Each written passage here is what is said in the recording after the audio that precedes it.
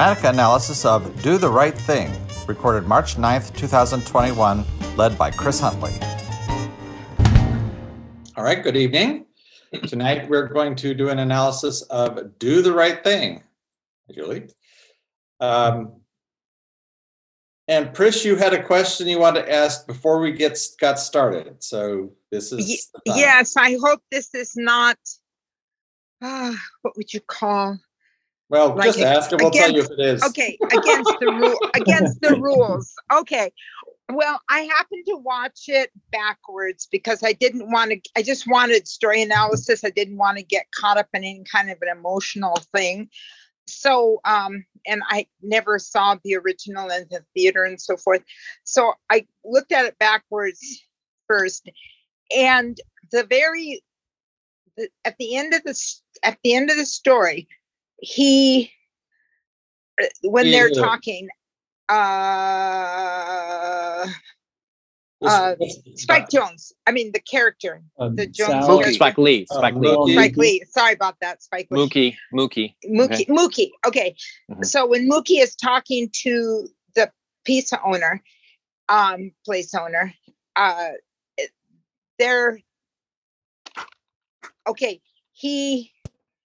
he says, "Look, I'm paraphrasing, right? Look, I knew it wasn't going to be a big deal because the insurance was going to give you the money. So, you're going to have all your money."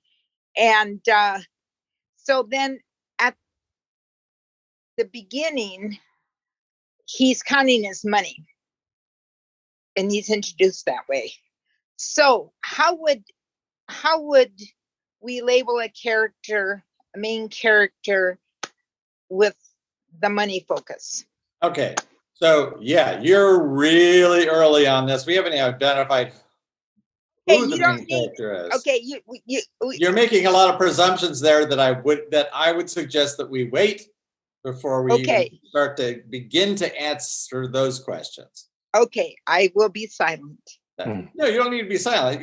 We'll just get to those questions when we get to answering. I'm just so eager to find out where it is in the story form. Okay. Okay. That's all right. That's when you hire people. So let's then identify the fourth through lines. Oh, let me share my screen. Have you given me the? Okay. Screen. There we go. There. All right. So do you guys see the Dramatic Story Expert desktop? Yes. Yep. Okay, good.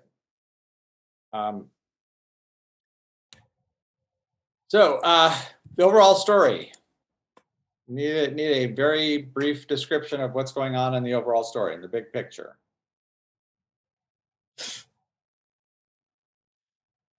Don't all jump at once. What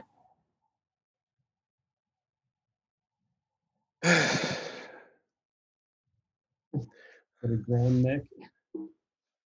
Not in dramatic terms. Is this a day in? Is this a capture of a day? I think it does happen within a single day. And then the next morning. Hours or so. It starts off at the morning on the first day, and then it ends on the morning of the second day. 24 hours. Yeah. Mm-hmm. So like racial tensions are erupt in a Brooklyn neighborhood on a very hot day. I'd say universe. Well, not yet, but just the quick log line, or the quick, not even a log line, less than a log line. You might even say heat up, overheat. Sure, or overheat.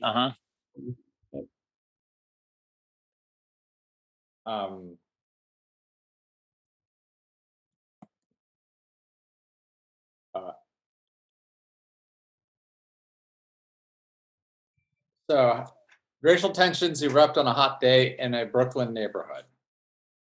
So that pretty much is the setup of kind of what's gonna happen. Doesn't say who or what or anything more specific, but that's fine. We just wanted something general give us a sense of what's going on in the big picture. All right, so who are the possible main characters? We have in this story, so not all of them could be main characters, but who do we think might be the main character or characters? Mookie. Okay. What about the mayor? We'll put the mayor. Maybe a trade. Mayor. Maybe a trade-off for a scene or two. Any other? Well, let's before we start discussing the relative how they might fall in. Just let's get the list of what you sort of the nominees, and then we can talk about the qualifications. Well, we could nominate Sal because I don't think he's the main character, but I think he could qualify. I mean, he is. Well, Danny Aiello is. I recommend you not nominate someone you don't think is the main character. All right.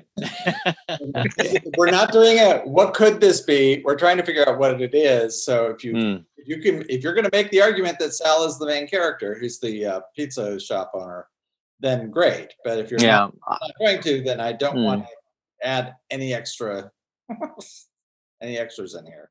My only argument for that is Danny Aiello was listed first on the cast, but yeah, well, he was also the biggest name at the time, right? And he's also alphabetically probably first. Oh, good point. Isn't his scene before Mookie's as well? He may be It's first. part of the setup. Yeah, I think they opened the shop first. Right.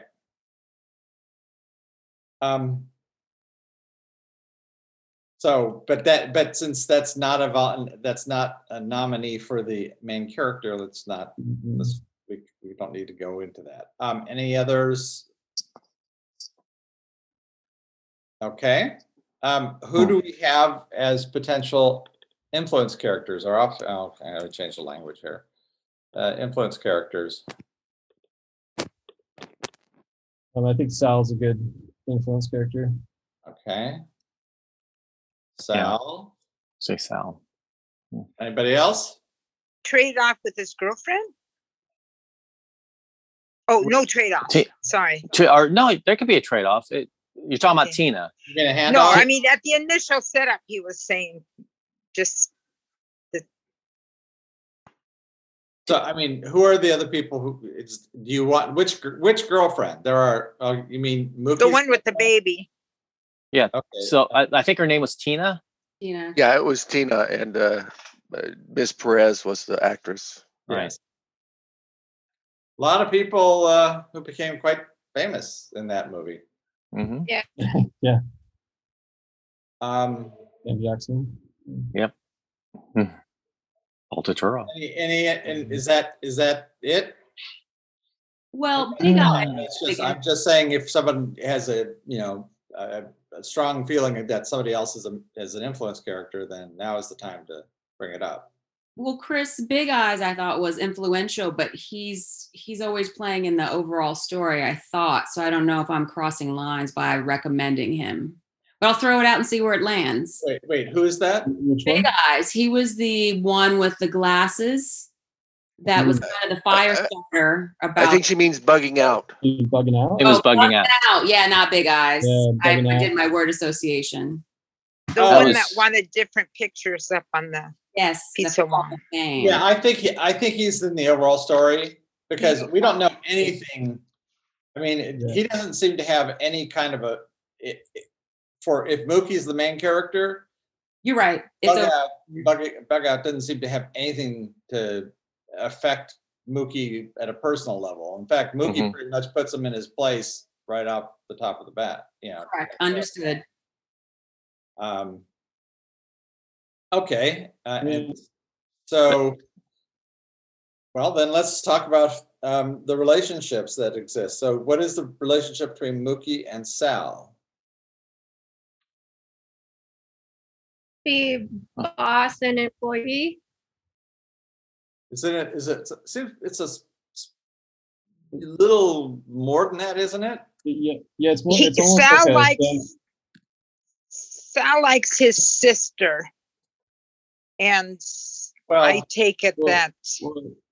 But that's how, not between he and Mookie. But I think that's why Mookie has and keeps the job. That's just my take on it. No, doesn't Sal say he sort of sees him as like a son? Yeah, it's a family. It's like a family business where Mookie like always has a future with him. It's much more, it's somewhere between boss and employee / father-son, but I think the father-son is seen on one side and the boss and employee is seen on the other. Right, yeah. Well, I hypothesize that the relationship he wants with the sister has a lot to do with it, but I will retreat and be silent. Okay, I don't know that is a momentary point in the story, but I don't think it's the thread in the story. You know, there's an event and a follow-up event, and that's it. So it seems to be part of the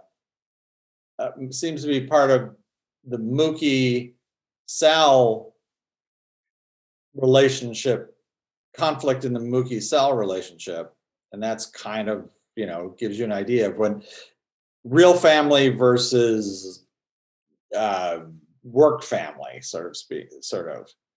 And I think that which is where you see the boss employee father son, and these two ways of seeing their relationship are not they're not hugely compatible because they're not seeing it both the same way. Okay, what about the mayor? How does the mayor fit into this as a main character? Well, I saw him illustrating similar lines to Mookie's relationships with his relationship with mother-sister. And then sometimes what I felt was carrying out certain actions that the main character, like Mookie's line, would, similar, but. Can you give an example? So, mother-sister, like, well, I guess my examples would be kind of based on the cells that they were in, the sections. Uh-huh. And this is defend. So I don't know if we've talked about main character handoff, but basically, like when he goes to slowly court mother-sister or bring her flowers, or like she makes the same kind of assumptions about him and judgments that the sister or the girlfriend do about Mookie, which then made me feel like they were kind of playing out similar roles. Wait, the mayor makes assumptions? The mayor seems to be the one who, of all of them, seems to be the one who's saying don't make assumptions, isn't he? Right. No, I mean, he's definitely like the voice of God and kind of giving directions. Like he's the one that goes to Mookie to say, do the right thing. But I felt like there were other examples of his behavior that just felt like they were doing similar things to Mookie, like not in, which I feel like will be more easily explained when we get in, from my point of view, when we get into like what domains we're in. But maybe I was just projecting and applying too much to the mayor that Mookie was doing similarly. Well, Mookie is I'd say lightly drawn character. I mean, he's very specific, but and we do see him a lot on screen, but I think he's certainly not as interesting a character as Mayor. That's for sure, as the mayor. You mean are you talking about the other way around?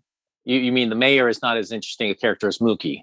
No, I think the mayor is far more to me. The mayor okay. is more interesting a character. I didn't particularly like Mookie, and I think he was supposed to be that way. Okay. He's very self-centered, and the mayor's not at all self-centered. I mean, he wants to be left alone, yes, but everybody is always making assumptions about the mayor. And Could the mayor be part of the objective story in Yeah. that he's the one that brings people together Yeah. in the healing way after the death of the music guy? they're all when- going to be part of the objective story. All of Okay. them.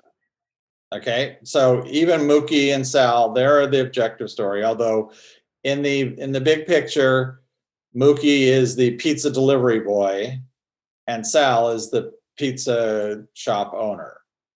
So you think of people by their role in the overall story. It's a lot easier to see them objectively than by when you call them by their how they identify themselves. Then it seems to be more subjective, and it feels more like you're in their shoes. Because anytime you call somebody by their first name, you identify with them on a personal level, as opposed to a more the accountant or whatnot, the shopkeeper. Mayor a good candidate for like a guardian character? Yeah, Sure. he's definitely conscious. At least conscience. Mhm. Yeah, it's definitely conscience. And guardian too. I mean, he's definitely a help too. I mean, he saves the kid, and That's true.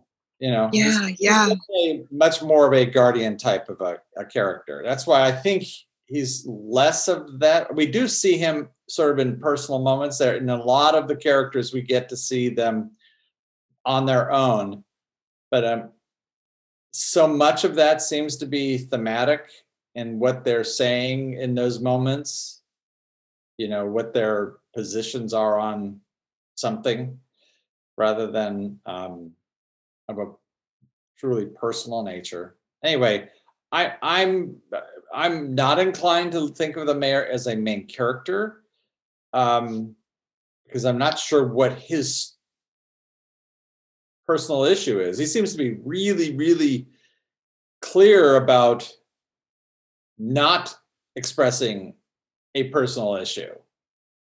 He says he sort of outlines, yes, I'm a person, I have a history, but I'm not going to be talking about that. Yeah, but there are several sub stories in this movie, and Mayor's clearly the main character in his own B story, and one of the more prominent sub stories. So yeah, in those moments he feels like a main character, but in the overall sense of the movie, the main story, I don't think so. Yeah, he does. Mm-hmm. He seems to be a prominent character, a principal character in a sub story, but definitely not in the. It seems to just be one of the multiple cast, and Mother Sister is his influence character in that sub story. In that, well, he certainly she's the one with whom he has a relationship. So yes. Mm-hmm. He's also it does seem like his personal problem is drinking. That seems to be like the thing you find out about him first. And it starts out like it seems like it matters, and then it doesn't matter as much as obviously as everything else goes on. But it seems like they want you to care about that. Well, everybody else seems to care about it. He doesn't, but everybody else does. Yeah. So it becomes his problem because of that, including and specifically about mama's sister or mother's sister, whatever it is. She has a real problem with it, and ultimately, though, she seems to come around. But that's again, I think that is a sub story, and that mother sister would be the influence character. Yeah. So how does Tina fit in for Mookie as a influence character? How does she challenge Mookie on she might. Oh, she does challenge. I mean, she does challenge him. She challenges him to be more responsible, to be more present. To be more present in her life and the kid's life. You know how Mookie wants to get paid like right now rather than wait till closing. I feel like Tina, if I think Tina could just as easily be in the main character area, like, or supporting the main character through line, but like also Tina seems to like withhold sex in a way that's similar to how Sal's withholding the funds until the end of the day. Or how she's like, if you don't, or if I have sex with you now, then you won't be back for a week. And I think we hear Sal say a similar kind of thing. I just don't know if that really rises to the level of influence. Or well, we can certainly let's leave her in there, and we'll see how it shapes up, and it might fit really nicely, and and that'd be great. And that those large periods of time when Mookie's off doing other things rather than working at the shop, Tina and or other characters might be stepping in to voice that necessary counter position. All right, so let me say that. Do we need to put romance in for the relationship through line too then? It didn't seem to be very romantic. Yeah, but they're they're parents, they're unmarried parents of a child, so the idea here would be she'd be kind of mothering him, I guess. I mean, that's a boyfriend girlfriend type of relationship, even if it's a bumpy one. Then I would just say, instead of family, father daughter, I'd just say family. Yeah, that sounds good. I think family would be a better catch-all in that for both of those versions. Yes. Because trying to narrow it down just makes it less accurate, I think. All right, so let's start with main character resolve. With Mookie being the principal main character, and let's just really focus on Mookie for most of this. We can come back and talk about the mayor afterward, but he's out, right? Mayor's out. We're only on Mookie. Well, the mayor's out. We think he has a sub story, but it's a lightweight sub story that's going on. But for all intents and purposes, we're really talking about in the main story that that Mookie is the main character. Correct. Okay, so is Mookie a change or a steadfast character, and why? He is steadfast because, due to Trisha's point, he starts out in the beginning focused on getting his money, and he remains the same at the end, focused on getting his money. Okay, and that implies then that Sal is a change character. How do we see that Sal has changed? He thought it would never end. Sal's would always be a fixture there, that despite the fact that certain people didn't like him in the neighborhood, they grew up on his food, so they would be there for him. He would never expect to be taken down like this. Okay, now that sounds a little bit like a shopkeeper, but how does Sal says, in other words, what's something that's a little more on the personal, not, it's impersonal because that Mookie would even be the one to have instigated and not have stood beside him. You're getting really close. Somebody help me out. It's in that moment, but it's right before that moment. It's sort of the thing that triggers it is where we see Sal give in. Well, it's Sal believing that he doesn't have any racial issues at all, and that all the people that he's in the neighborhood with have been good people that he's never had any problems with, and then he finally loses it. Well, he loses it. That's fine. That's the climax for that character. But then we find out that he has changed in something that he says. Very specifically. He says the N-word, right? No, before that, we realized that. I mean, that every tension's high, and I think that is probably something that he thought he would never say. But he realizes. sort of how things have changed for him and how he has changed in a very key moment. And it's when he says, do what you got to do. Remember, he steps away from the shop and says, do what you got to do. Oh, I see you're asking for the end. Yeah. So, I mean, so that tells us, here's the man who has, poured his life into this and is schooling his children not to be racist. Right. And to treat them like neighbors, not like, not this other issue. And and then at the time after that, Radio, what is it? Radio Raheem. Yeah. After he dies and is taken off, he just, and the tensions are like crackling. He just says, do what you got to do. And that's when Mookie goes and gets the trash can and throws it through the window, and then all hell breaks loose. So at that point, we know, this is somebody who up to that point seemed like he would do absolutely anything he could to defend what he felt is his and, in his place. And he realizes sort of at this point, I'm not, things aren't the way I thought. The world isn't the way I thought it was. I can't change some things. And it's like, we see that in the next morning when he's, looking at the wreck of his shop, and we get an explanation of it when Mookie completely misses the point. Mookie wants the money, and he's like, no, this isn't about money. This is my life. I built this with my hands. This is it. You don't understand what's lost here.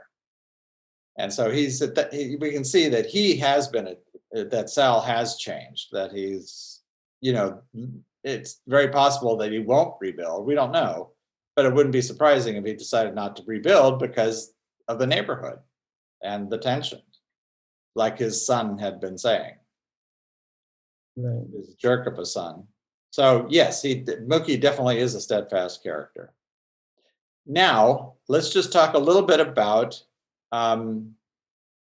Tina. Where's Tina at the end of the film? Same place she was in the beginning, seems like. Explain. She's still upset with Mookie for not shouldering the burden of raising their child together. On the other hand, beyond that, they're in bed with them, so it's right. But when he remember, he's going to go leave. Yeah, he's going to. And her whole thing is that he's not responsible. He's not going to be, and she seems to at that point really, he's going to leave and do this. She's going to give up on him. That's the impression is he's just it's not going to work. Yeah, the only reservation I have about using that scene is that we also see earlier their relationship where he's trying to get with her, and she tells him no, but then he just starts taking her clothes off and she doesn't stop him. So there's kind of like she talks a lot. So it's like, is she just saying that or is she really going to back it up? Like, well, we don't know. It's not developed as fully. Oh, but in terms of it, the weight of the direction of things seemed to be that this is different now because all of this trauma has happened and he hasn't changed, and he did exactly what she thought, which is he's now going to go leave. Yeah. And she's not going to see him until sort of he's horny again or whatnot. Right. And so, but it just seems like she's, kind of come to the realization he isn't going to change. But then on the other hand, he says he's going, he tells Sal that he's going back, but then it's like, can we trust that either? Because Well, it doesn't matter. The story is over at that point, so okay, you could easily then move into another story. okay, But I just wanted to bring, since we had Tina as an influence character, the implication is that, maybe we might see some elements of that. And I think you can read it into it, but I don't think it's explicit. Not like it is with Sal. yeah, I agree. But maybe because it would be a trade-off, so maybe it would be that if Mookie is steadfast all the time, it would make sense that her character was always changing, because flip-flopping on the thing with the kid and everything, I mean, that fits real life. Right. But what we don't know, and this is why I wouldn't put her as, she might be just a stand-in for the influence character in a couple scenes where Sal does not appear. I think that fits pretty well. But, does she fit, does she really truly hold the entire sort of perspective of the influence character? That's a little sketchier. That's why you can't draw that all the way to the same conclusion. Kind of what I was trying to get to. So rather clumsily, I think.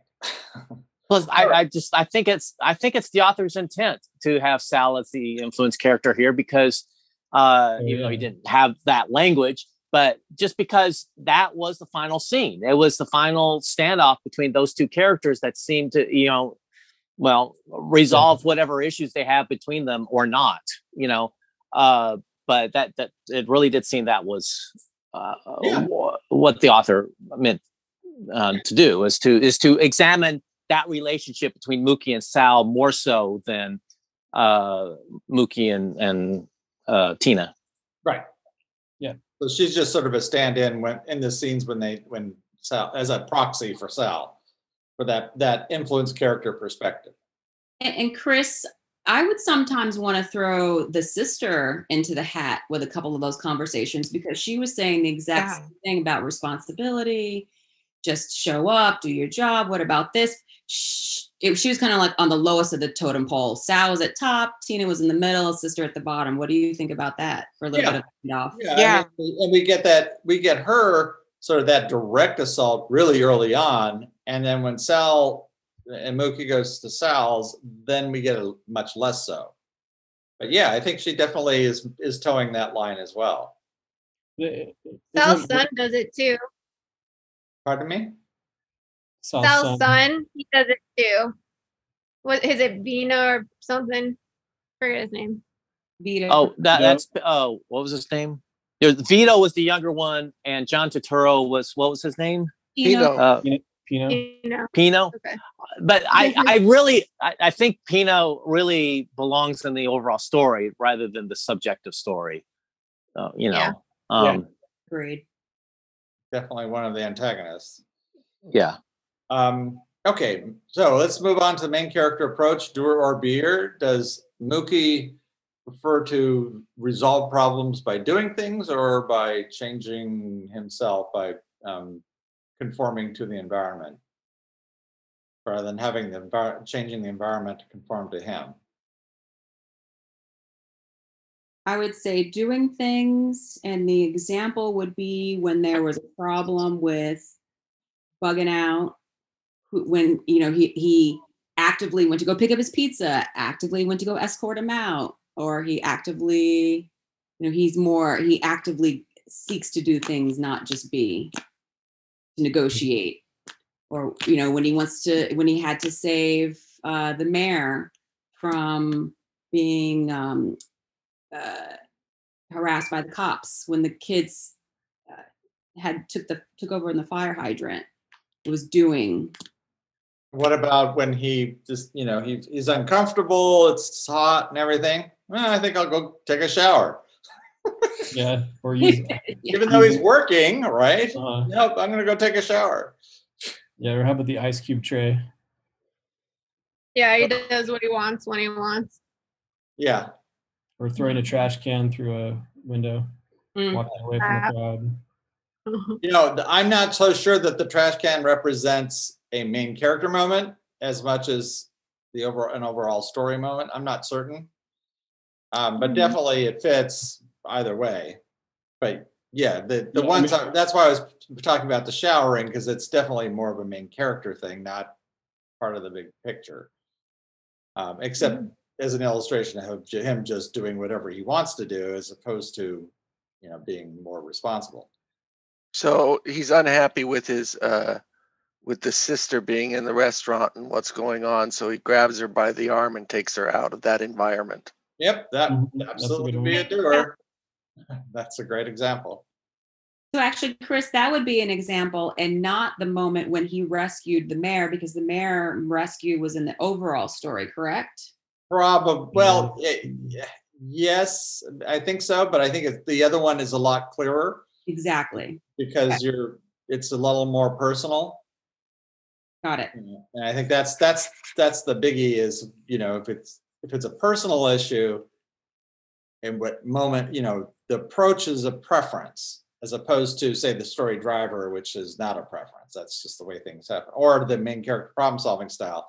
That's not a preference. That's just how it works, how it's set up in the particular story. Not necessarily always, but just in the particular story. So speaking of which, for main character problem solving style, is he a linear thinker or a holistic thinker, and how do we know?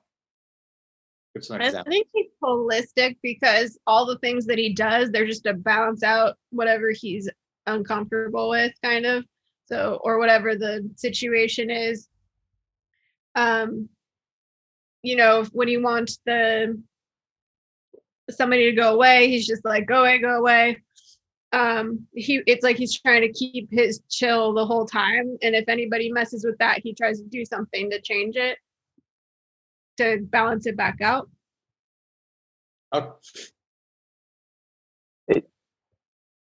Okay, I'm not sure. Can you get some specific examples? Because I mean, if somebody's bothering me and you think cause and effect, it's like if you go away, then there's no more problem. That's, I think. Yeah, but he has a problem Yeah. with Pino, but he turns to Vito and says, you know, listen, you've got to, you know, you should confront your brother.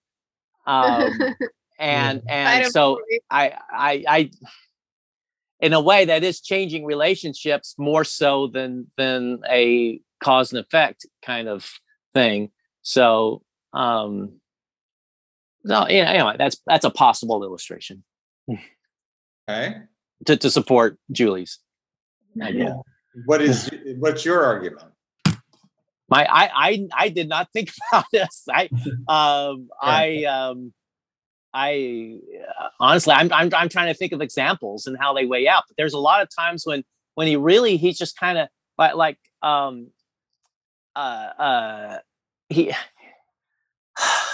he's kind of trying to kind of influence people to sort of back off, like when he's dealing with what's his name, bugging out the young Giancarlo Esposito. He's trying to sort of influence him in a more indirect way to sort of, you know, to chill out. And when he's like, you know, when he has that interaction with Radio Raheem, he's just sort of, I don't know, taking it in as opposed to addressing anything absolutely directly. I don't know. I'm kind of rambling here. No, that makes sense, Sandy. And to both of your points, Julie and you, it feels holistic because it isn't like, here's an A to do a B. He's always trying to figure out what they need and smooth talk his way to just kind of resolve the issue and make everybody happy. So is that holistically minded? Yeah, I feel like that's true too, because I think that he's like kind of the mediator of the neighborhood. And it seems like he's playing, like he's, I don't want to say playing the role in the dramatic sense, but just like he's it's a constant balancing act to keep everybody calm down. Yes. Yes, he's playing a balancing act Yes. a lot. Except when push comes to shove, and that's when he, it's like, I'm gonna go get my money, cause and effect. Give me the money or not, Well, and Well, so it's not 100%. Even at the climax, he like walks away from the crowd for a moment, and then and then it's like not until his emotions boil over does he throw the trash can. No, I think he walks away from the crowd in order to go pick up the trash can. yes. No, I think there's a pretty big delay in between the time when he goes and does that. Okay, I didn't think so. Yeah, I think it's like a. When was he sitting with was it his sister or Tina? He's sitting at some point in the middle of it all, or at the end. I'm not sure. Anyone? There, I can find it real quick. Oh, It's So like I think that it was at least several minutes when he was on the other side of the crowd. Not several minutes, but at least prolonged seconds, where he is looking at Sel from the crowd side before he then walks through the rest of the crowd to go get the trash can. I think that we saw a stop there, but maybe not. I would add also, as a sense of an example of somewhat of being holistic, when he takes Vito to the side and he names famous Black individuals. He's not telling Vito, change your mind directly and that you're racist. He's trying to work around the problem by saying, look, these are Black people that you admire. So that is not, I think, trying to affect change in a direct fashion, but to take the roundabout path. And when he is on the telephone for a long time, it's like he's always analyzing, he's always working with what's the best thing at the moment to do, a juggling act, what's the best for me to do. So that seems to be holistic. Well, let's try it and we'll see. And if we end up, coming up with a story form what do you think? What do you think? Do you think he might be linear? I don't see any really strong examples of linear thinking, which would be a prerequisite for choosing linear. Right. So, a lot of his behavior seems to be more holistic. The approach with his girlfriend, he wants to assuage her or have sex or whatnot, but he does it in a really roundabout way. And he doesn't do it directly. He does it sort of by, getting sensuous with her, but not overtly, oh, if I do this, then I'll get laid. It's because it's definitely, there isn't a tit for tat type of arrangement in that. And I think so that is more of a holistic kind of an approach. All right. So the plot dynamics. Do actions drive decisions or decisions drive actions? And how do we know? Give some examples. And I'll jump at once. I'll shoot. So decisions mean, if it's a decision driven story, that means that people are deliberating a lot, or they're kind of like, well, it means that deliberating changes the direction, or decisions change the direction of the story. And if those decisions or deliberations had not happened, then everything else after it would not have happened. If those things that would have happened anyway, then that's not a driver. I'd say action, because when the music guy was killed, then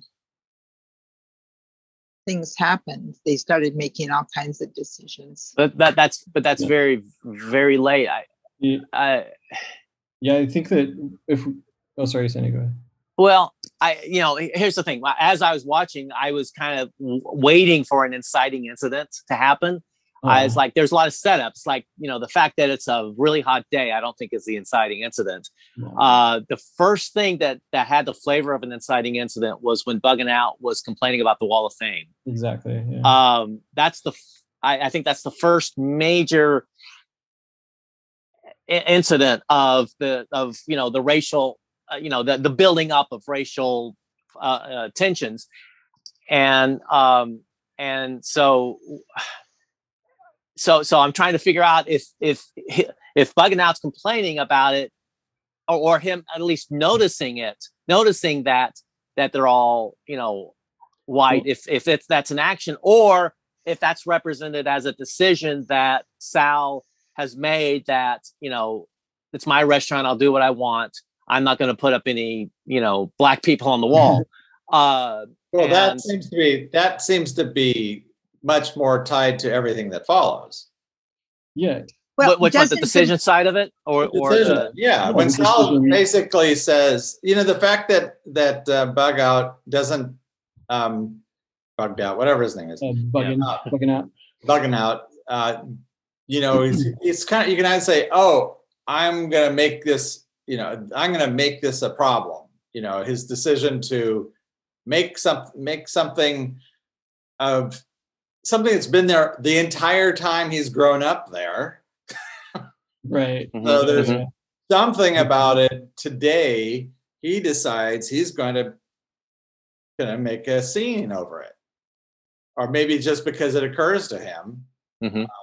But he's and that deliberation between the two of them about is this acceptable or not, and the decision, no, it's not gonna change. That seemed to be a transformative moment in the story when it's, and then Bugging Out decides to try. He decides to do a boycott, right? Which doesn't lead to much action, but it is a decision that helps elevate, the overall story problem of tension. Yeah. Well, but doesn't the movie start with the action of them opening up the pizza parlor, driving to it and opening that happens it up every single day? So that's not something that's changed. That's changed the course of the event. I see. Okay. That's why it's got to be something that if it didn't happen, the story say that. Sorry.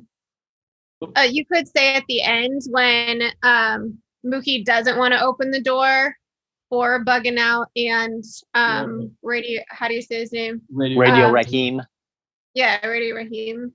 That him not wanting to open the door, but Sal making the decision, no, open the door, and then all of the chaos ensues. That is actually. So it may be just like a foreshadowing that you thought of that, Patricia. Yeah. Okay. That is definitely a big moment where there's a decision. I'd say this moment when the John Turturro character decides not to listen to his father, but to start basically antagonizing. That's Smiley. Yeah, Smiley. Yep. And the father that seemed to be where it starts to ratchet it up a significant amount. Because it was sort of like everything was fine, and then then it went from being inside to outside. Right. Well, and Chris, he's also asking his dad to relocate the business, and his dad's like having to. He's not really considering it, but they're sitting there deliberating about whether to relocate. Very true. That's very true. That is an important moment. That is an important conversation, right? In the plot of the story. Well, and even the end is is he going to pay him or not? Almost if that's the final driver. That would be an act. I mean, yeah, I guess him deciding to pay him just sort of put a nail in the coffin. Yeah, well, it's the amount of chances he gets. It's not just the fact that he throws the dollar bills in his face. It's that, well, you don't deserve it because it's, you cause more damage than I owe you. There's a bunch of beats in there. Right. Right. Okay. Oh, and then just just as an aside from earlier, there's a shot of Mookie in between when he goes to get the trash can where he's part of the crowd. So it is actually like a step process for him where he like chooses to go to the other side, and then he's like watching as the mayor's giving his speech, and then after the mayor gives his speech, he just loses it and then goes and gets the trash can. So there's definitely like a progression there. Okay. All right, so time lock. I mean, I'm sorry. Oh, sorry, I couldn't hear you. Time lock or an option lock, and how do we know? So what brings it to a climax? Do we run out of time? Is it a fixed amount of time, or is it a fixed number of options? I mean, I think it's an option lock. Okay. And because there's only like so many ways to keep people calm down in the neighborhood as things are heating up around the racial tension and all of that. You know, and I think one way to track it would be like the, you know, I guess kind of the moves that Bugging Out is making versus the moves that Sal's making. Like the boycott is maybe one method of ratcheting up the tension, and then you know, I'm trying to think of ways in which. So, sorry. Go ahead. I'll think of others. Anybody else? Yeah, I would just say I think it's an option lock as well, mostly because my understanding of time lock is that it has to have like a specific time, or you know, where something's getting counted, and that's just not happening. Sure, but the existence of one does not mean the presence of the other. Oh, okay. So where they don't do either one, which is not good, but that happens. So that's why I just don't. It's kind of like don't presuppose that it actually does fit, but I think it is an option lock. And you know, it's hot out. Everybody's, you know, it already starts off at the very beginning. It's super hot. Everybody's already irritated. So, you know, how many ways are there to keep people from killing each other, you know, before it boils over into and the existing tensions boil over. Well, and also there is, how many ways are you going to resolve getting black pictures on the wall? Well, thank you. Either you resolve it by saying no black pictures, right, and that doesn't seem to resolve it. Then you resolve it by saying, okay, we're going to boycott and force it. Then you can say resolve it by saying we're going to close you down, and then you can resolve it by burning down the pizzeria. There's no more pizzeria, no more wall, no more pictures. Right. It's not about the pictures on the wall are one of the options, but that's not what it's about. It's about how can you it's about basically being a part of the neighborhood as opposed to being apart from the neighborhood. Nice. You know, it is, you know, historically a part of the neighborhood, but because of the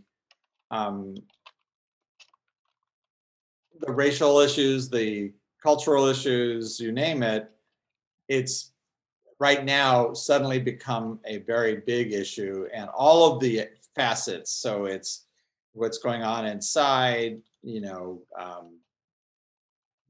the way they're treating their patrons, you know, all of those elements, and then their employees, and so it's making it so that they are seen to be less and less part of the Black community, the local Black community, and that's creating greater and greater tension until, you know, the only option is to remove them, essentially, by destroying it. That's what brings it to the climax. Okay, outcome, success or failure. We don't really know what the goal is, but what is it? Does it seem to be a success story, or does it seem to be a failure story? Failure. Failure. Okay, Failure. and you have a sense of what that might be? Death of a community member and the burning down of a local establishment that's fed the community for decades. Right, and you might be able to speak, I'll speak a little bit more abstractly, but talking about keeping peace in the neighborhood. I mean, I don't know what it is, but those are all part and parcel, the same types of things. So yeah, and that definitely by all three measures, it's a failure. And what about judgment, good or bad? Bad. And why do you, and what, how do you mean? Because his angst isn't resolved. Isn't it about the MC's growth or not? It's about the MC, but it really is also even more general than that, and the sort of the general sense, not only for the main character, but also, you know, is there unresolved angst in the air, so to speak? And yeah, would it also be if the MC accomplished what he wanted to do? No, and he nope, has nothing to do with that. Okay. Nope, has nothing to do with like an outcome. That would be that's a story point that doesn't exist, but definitely exists in stories. It's just not tied to this type of story form. Okay. No, this is more the emotional judgment as opposed to the logistical logistical evaluation, which is what the outcome is. So the emotional evaluation is judgment. And does everybody have a sense that it is in fact bad? No, I thought that it was good. Huh? This is Nick, and I thought that it was good. And I thought that it was good because, first of all, that the main character didn't have any angst at the end. And then when I look at the street as we pull back, people are going on about their regular lives. There is no showing of the morning after. There is no showing of the community in deep grief or protests being obtained or anything like that. Its life is just going on. And the word of the day is chill. So I did not get a sense that I got the sense that there was a failure, that there was a big blowout, but that the blowout was a release. And now there's not that same level of angst. If the music boy hadn't been killed, I might agree with that. But the grief of mother's sister, and I can't see when they pull away that wasn't still present. But that's not the end of the movie. Remember, we're talking about the morning after. Okay. And mother's sister isn't in that grief. Remember, she's with the mayor. And the mayor says, "I wonder if the block's still standing," and she says, "We still are." And, Chris, and they both go out and they look out on the street, and you don't get a strong sense of grief, in my opinion, or angst. I get the sense of it's another notch in the long story. So, Chris, this brought up a question for me too. So like with the judgment, is it, you know how with the limit, sometimes we've had ones where they're both like option lock and time lock? Is it? Oh, that just means you mean it hasn't been chosen. Well, or that they have both in the in the narrative, like. But only one of them. You can have elements of both, but only one of them is going to be tied to the story form. In other words, you can't have an option lock and a time lock. You can artificially put for instance, an option lock within a time lock. Yeah. But it's not really an option lock then, because it doesn't bring about the climax. Gotcha. Did we leave it unanswered for now? Let's leave it unanswered, because I think we have good answers good examples on both sides. So I would have a vote too, actually. Go ahead. Pardon? I just want to finish asking my question. So for the judgment, is it possible that either, it's left unanswered by the author to like create a tale, even if we find a story form, to even like have two story forms that are competing? Because it seems like at the end of the movie we see like both scrawling quotes from Malcolm and from Martin. Right. so one is violence and self-defense, and the other is non-violence. Right. And it seems like in that way it's like, well, is this good or bad? And I mean, normally I would just go, well, if I'm questioning it, then it might as well be bad. But like, well, why don't we leave it alone and answer questions and see if the story form answers that question for us. Okay. My question is just in the sense of how it feels. Is this, since we decided it is definitely failure, then the ending's either going to be a tragedy or it's going to be a personal triumph. And which does it feel? I'm not so sure I get a sense of personal triumph. I don't feel like I walked away with that sense, but it could have also been very subtle. But also, to Brian's point, occasionally the author wants to be ambivalent about how you want to feel at the end. Right. That it could be purposefully ambivalent. So, well, that's the problem I had with one problem I had with Mookie. I did not find him a very sympathetic character at all. Right. Yep. Right. So, you're almost not rooting for him to be happy. If you're going by the main character, he sure isn't, all upset about it. Right. He gets up, he goes, I want my money, gets his money, and it's like, okay, and he leaves. Sal, on the other hand, is really bummed by the whole thing. But it's, it's not Sal's story per se. It's a community. So that's why I just leave it alone. And it's very possible that it's, we may be able to choose everything else, and then judgment either way might be still left available, in which case it'd be, well, it's not very clearly delineated based on everything else in the story. So let's just. Actually, can I add something too? Yeah. Can I say something real fast? Yeah. If it's a holistic story, right? Can people hear me? Yeah. Oh, sorry. Yeah, if it's a holistic story, I don't think the judgment really matters, particularly if it's steadfast, because like holistic people don't really judge. So I don't think whether it goes good or bad, it won't have an effect on the story form. I think you're right. I think just by the story engine, if I'm recalling correctly, in a holistic story form, good and bad is kind of an orphan. It's not tied to anything else. Right. When you have a male mental, if you're just balancing relationships, there's no good or bad. It just is, which I think is what Brian was talking about, like the last two quotes. It's just kind of like, it's up to you. Yeah, I think we're going to find that good and bad is not going to be selected for us. Well, let's, rather than speculate on that, let's just move forward with it. Thank you, Jen. That's really good. I mean, it just clarifies the conversation. I appreciate it. Yeah. Okay, so let us then try to identify the domains. Let me bring it up to. Now, do you guys see the whole screen, or do you see the little display of people on the side? We see the whole thing. Okay. Okay, great. Then I won't worry about that.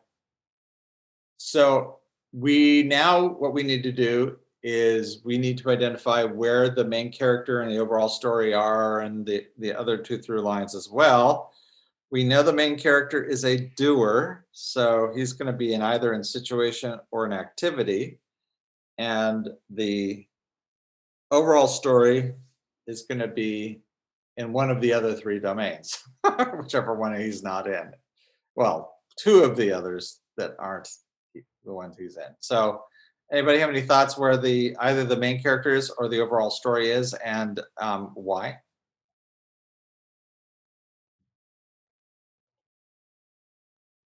Well, I mean, I feel like this overall story is definitely like a state, in the sense that either you just because, I mean, I guess I would make an argument for fixed attitude, because I feel like the racial tensions are what's overheating, but I could also see an argument for a situation in the sense that it's a hot day in Brooklyn.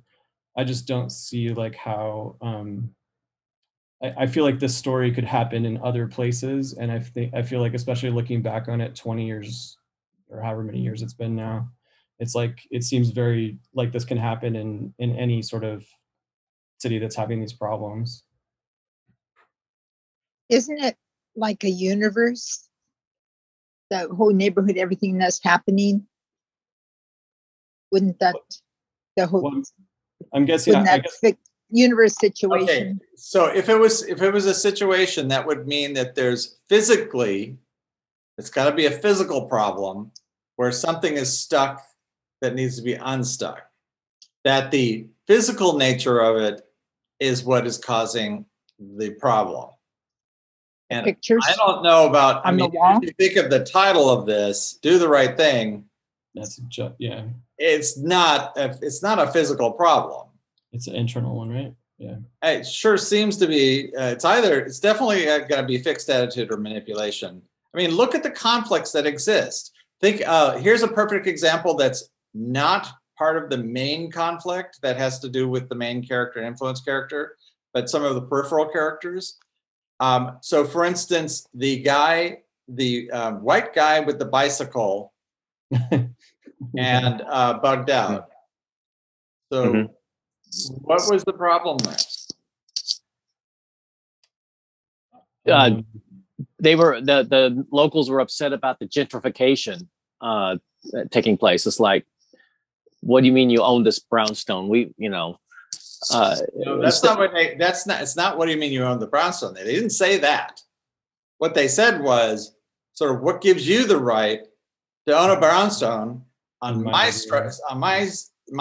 town, my area, in my street, on my side of the street.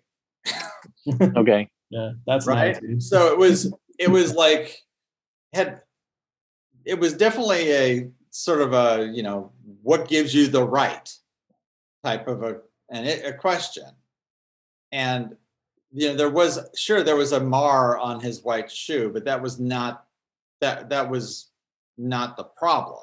The problem was the fact that he's even in that neighborhood, and then it just gets exacerbated because he lives there. And then he says that he's from Brooklyn, because they made certain expectations about him where he's from, and it's like, no, he's local. Right?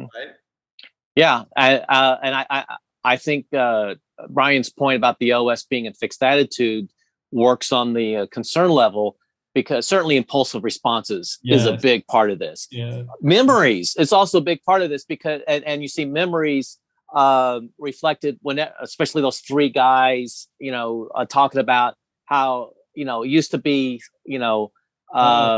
but we've been here all these years and we've never had like a black-owned business in those places. That place, where the Koreans are now, was boarded up for 25 years, and now all of a sudden,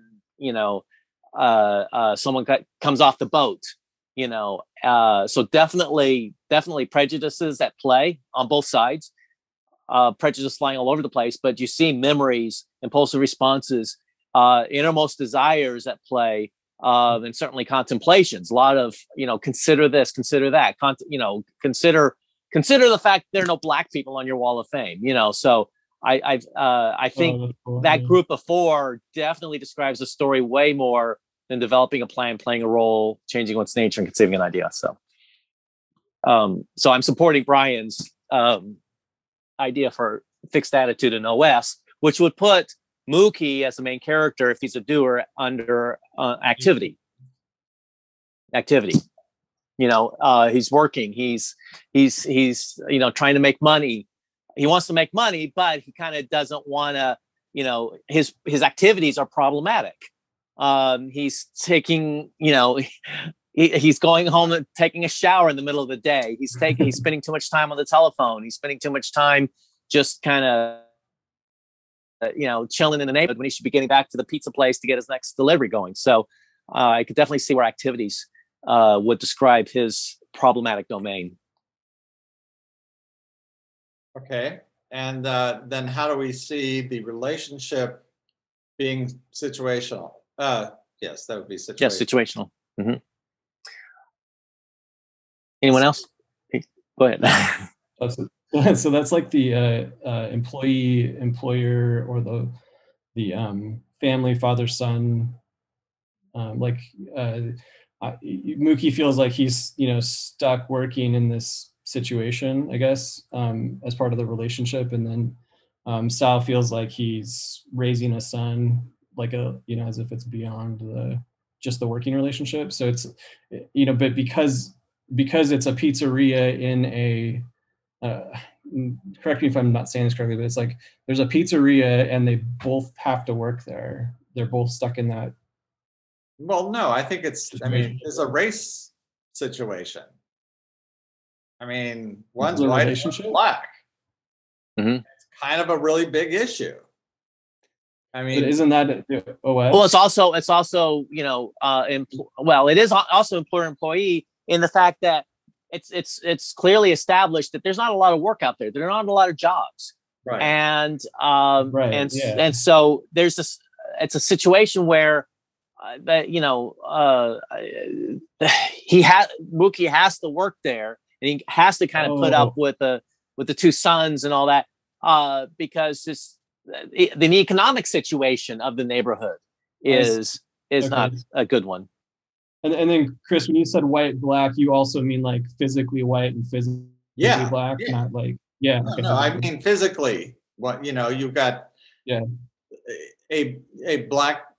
You got Mookie, who's black, who's working for a white Italian Catholic man,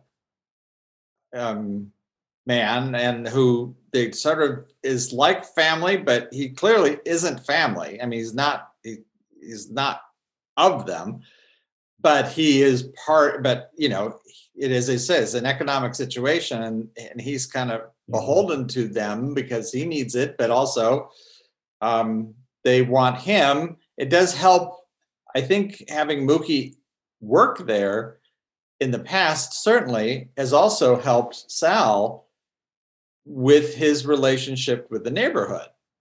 Mm-hmm. And Sal doesn't even live in the neighborhood. So right. It's a useful relationship that they have, but there's tension there. And I mean, even when Baghdad comes and says, hey, such and such, and he says, hey, he ushers them outside of the restaurant, and it's like,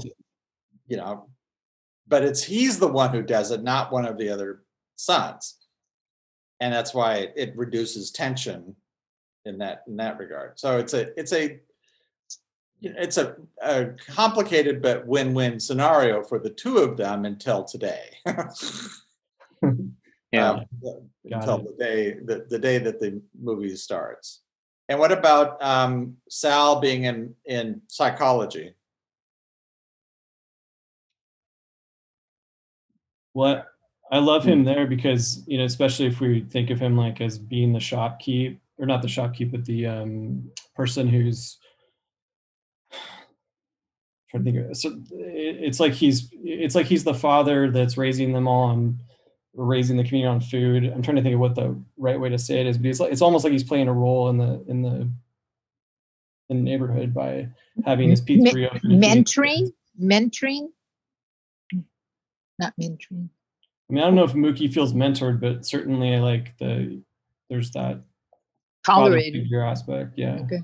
And I think to a degree, and this may be just a poor gender stereotype of mothering, but he does feel more like a mother hen for everybody than, and I guess women typically are considered the people that are feeding everyone.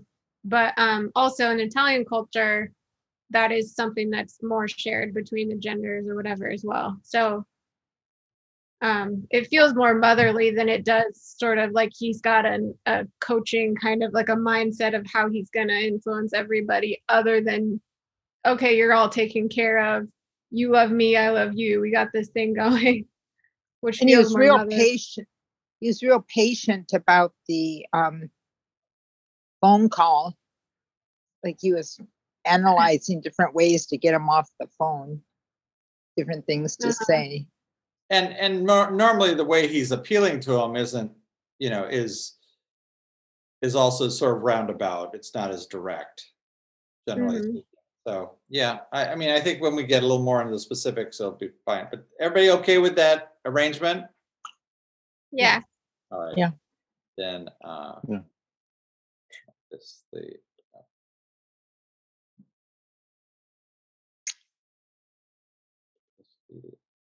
I see. All right. Oh, and this would be relationship. Got it.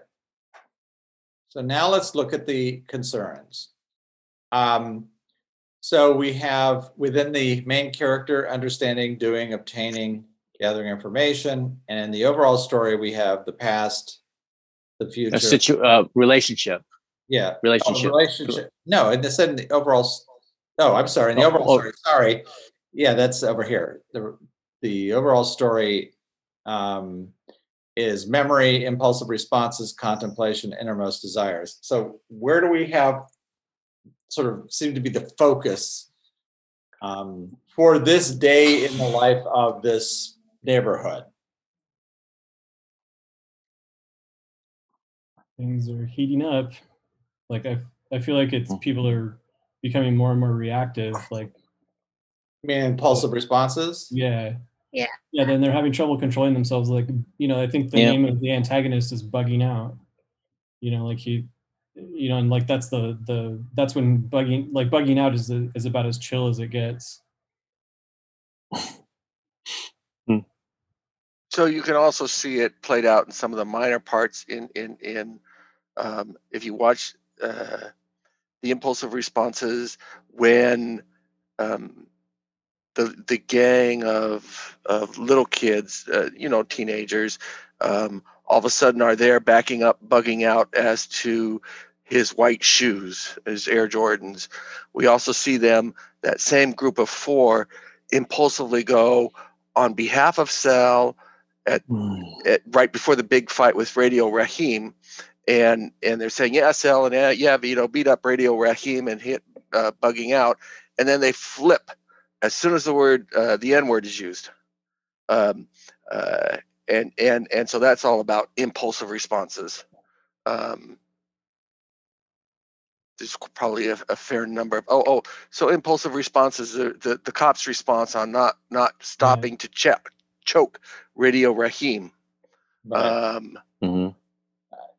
Which is the mayor dashing in front of the moving car to save the kid. Yes. I mean, there's all sorts of different kinds of impulsive responses that they're talking about. Even, that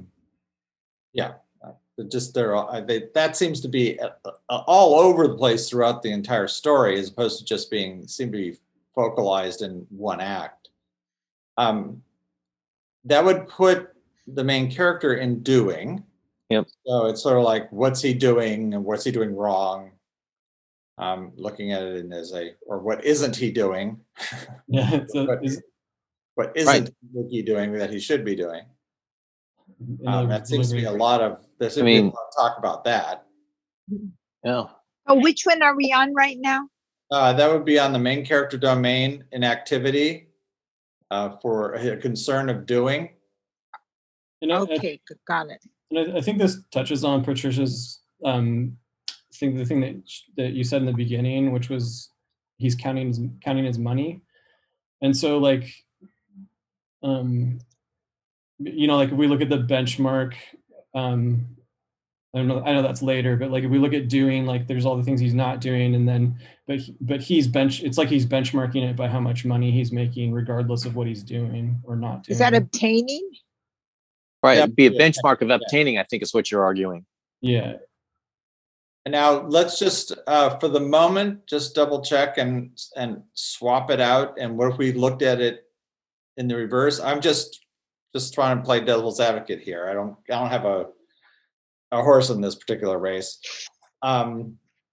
So, I mean, what if it was about innermost desires, and then impulsive responses were how we were, it was the benchmark. Yeah, can I argue for that? Because I was thinking that too. Where's innermost desire on here? That's subconscious.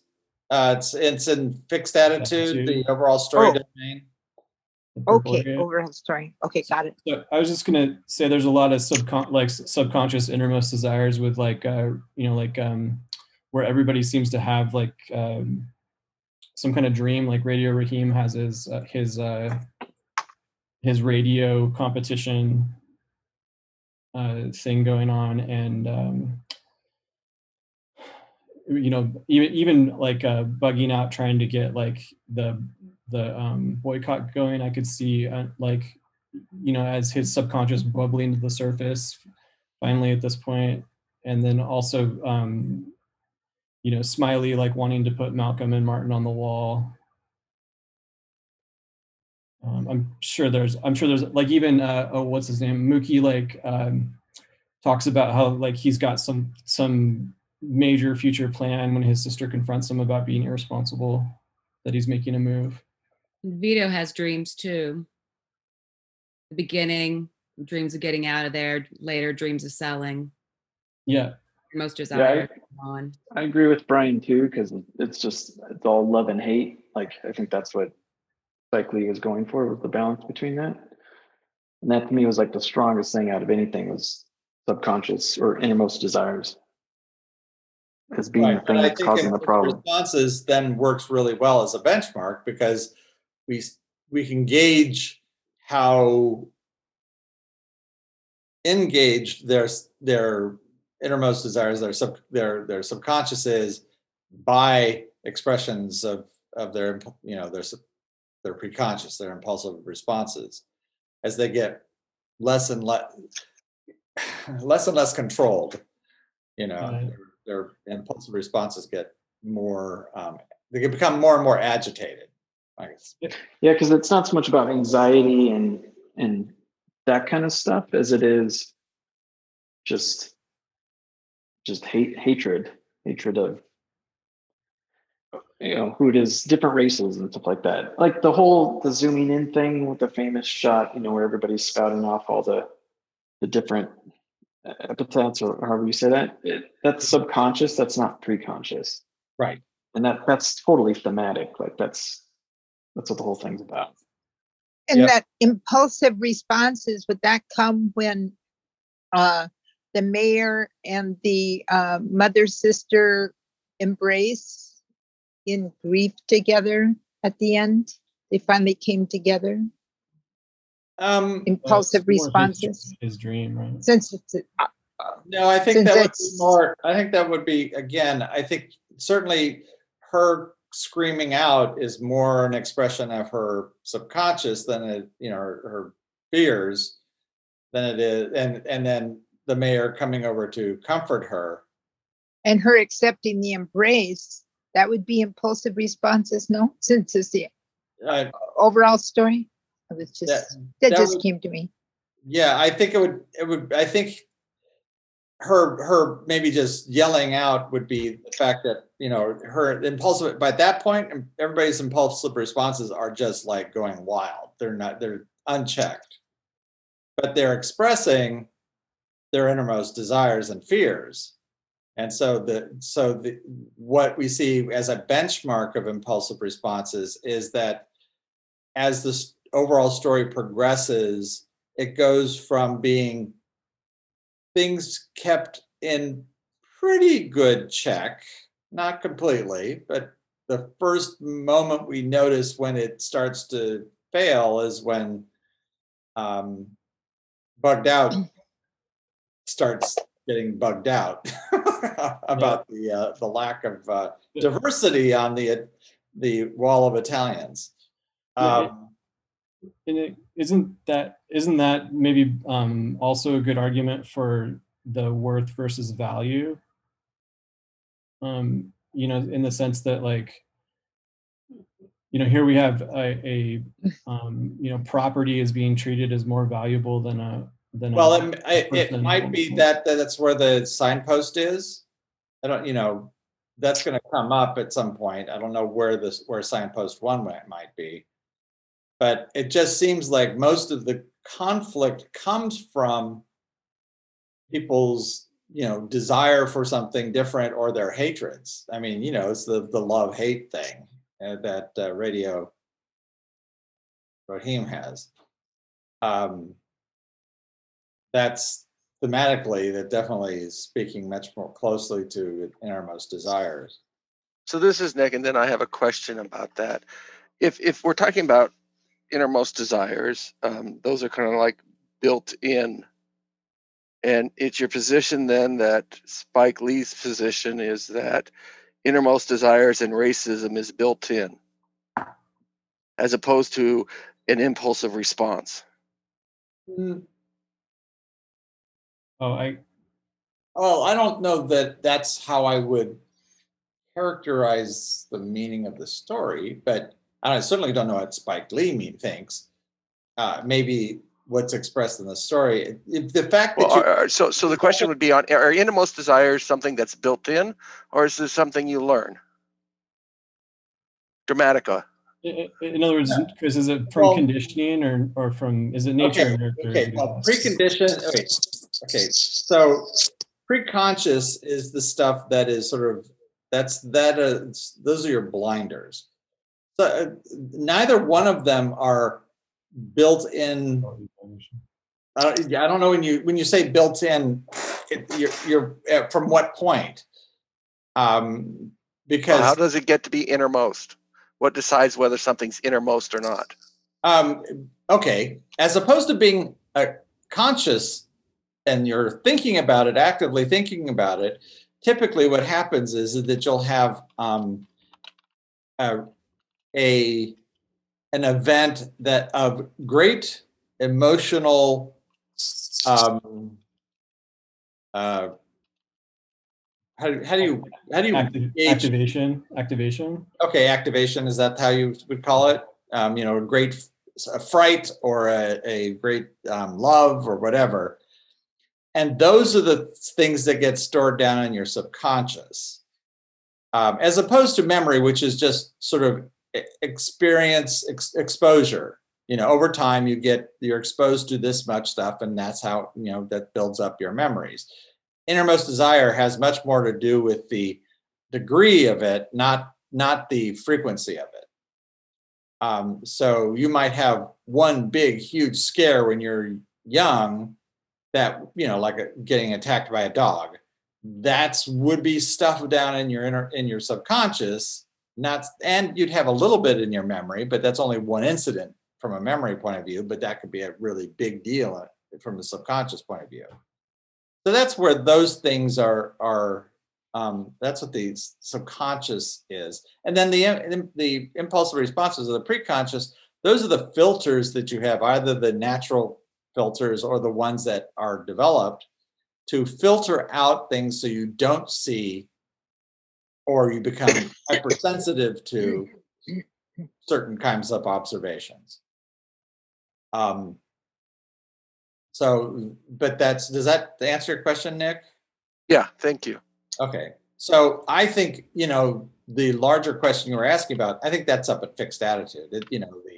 The big issue, it has to do with much more about, here you have these people, for whatever reason, have developed these extremely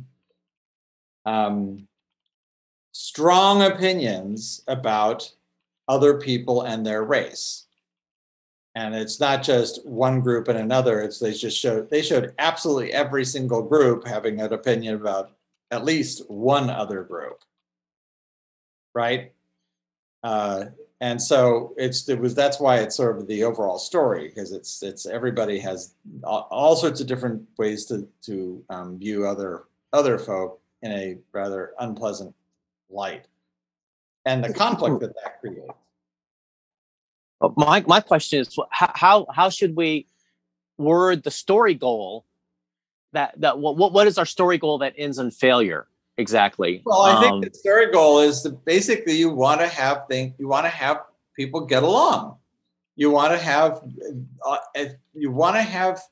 it so that people's fears are suppressed and their hopes are allowed to flourish. And in this neighborhood, you can see that certain people's, there's a lot more fear than there are hopes. There are hopes, but the fears take over. And if you can keep the fears down enough and the hopes strong enough, and I'm not using it, Dramatica, hope and fear or whatever, but if you can keep those in a better keep them balanced, then things will go along and you'll be able to live with one another with this diversity of attitudes. And clearly that fails. Well, how is that different from like just tolerating one another? Because it's like it's not different at all. That's a much easier way to say it. It's just that when I'm pulling from that, I'm pulling from like, the accurate, non-accurate thing that's under impulsive responses. So that's why I'm like, it's like, well, which one's the concern? Which one's the benchmark? It's like, which one's driving versus. Well, okay. You got to be, when you're looking at, you don't go.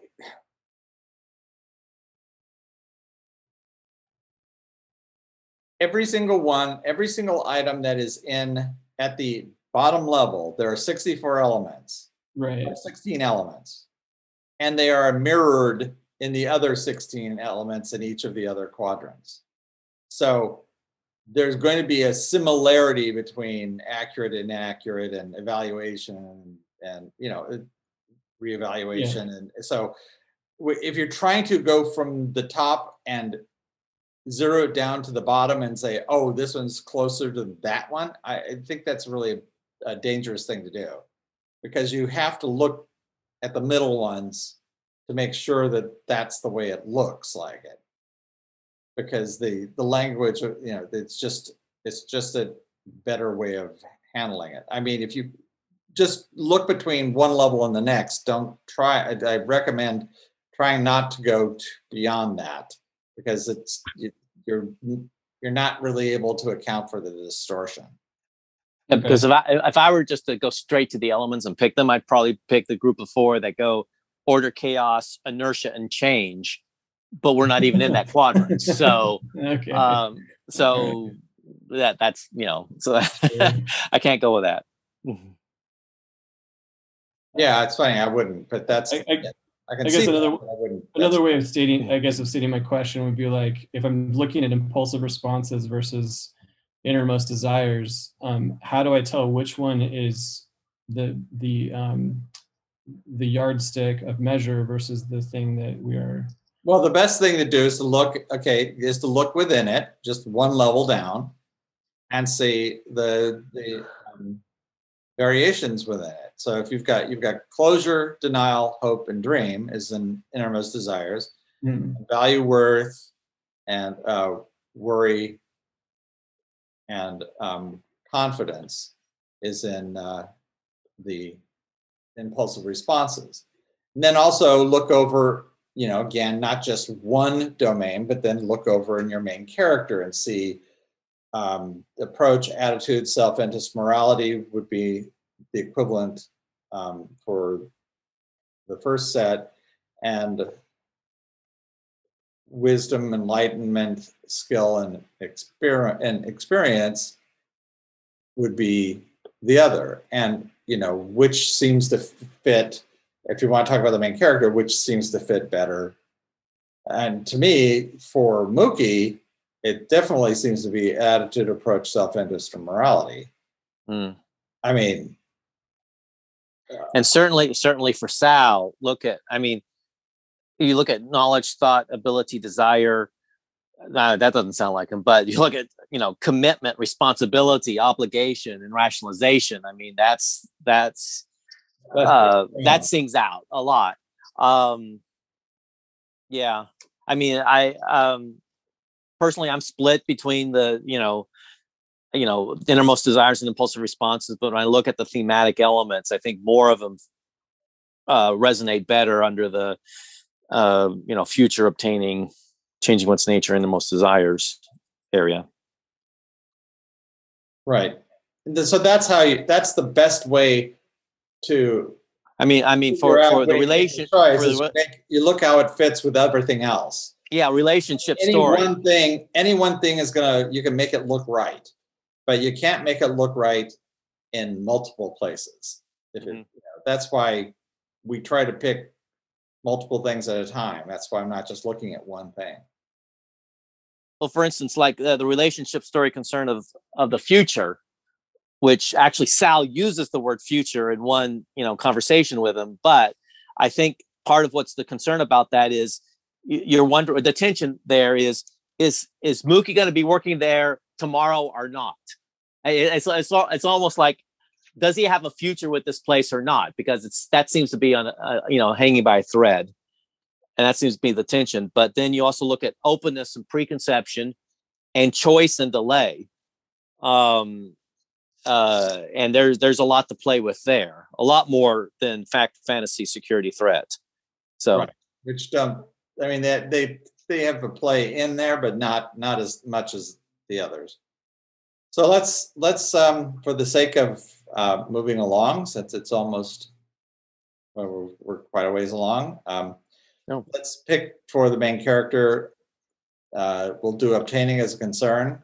Now that fits right, Prish. That fits right into your very first question about Mookie and him wanting the money and needing the money. And at the end, he's telling Sal, I knew, he wasn't worried. He said, I knew you'd be getting the money, you'd get the money for it. So he knew he wasn't letting them down and taking everything from him, because the insurance would give him the money for the place. So right. I guess he knew that Sal would obtain the money, But the obtaining part is really more about what Mookie is concerned with, not what everybody else is. Well, I just thought that was what he was most solid on at the end, was that he was fine because he knew he didn't cost Sal any money, because he'd get it back with the insurance. So let's dig down into that. And we want to look at the main character, or we want to look at the overall story? Anybody?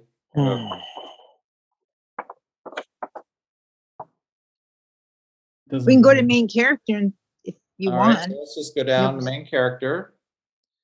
And so we have, we were talking about this before: approach, attitude, self-interest, or morality.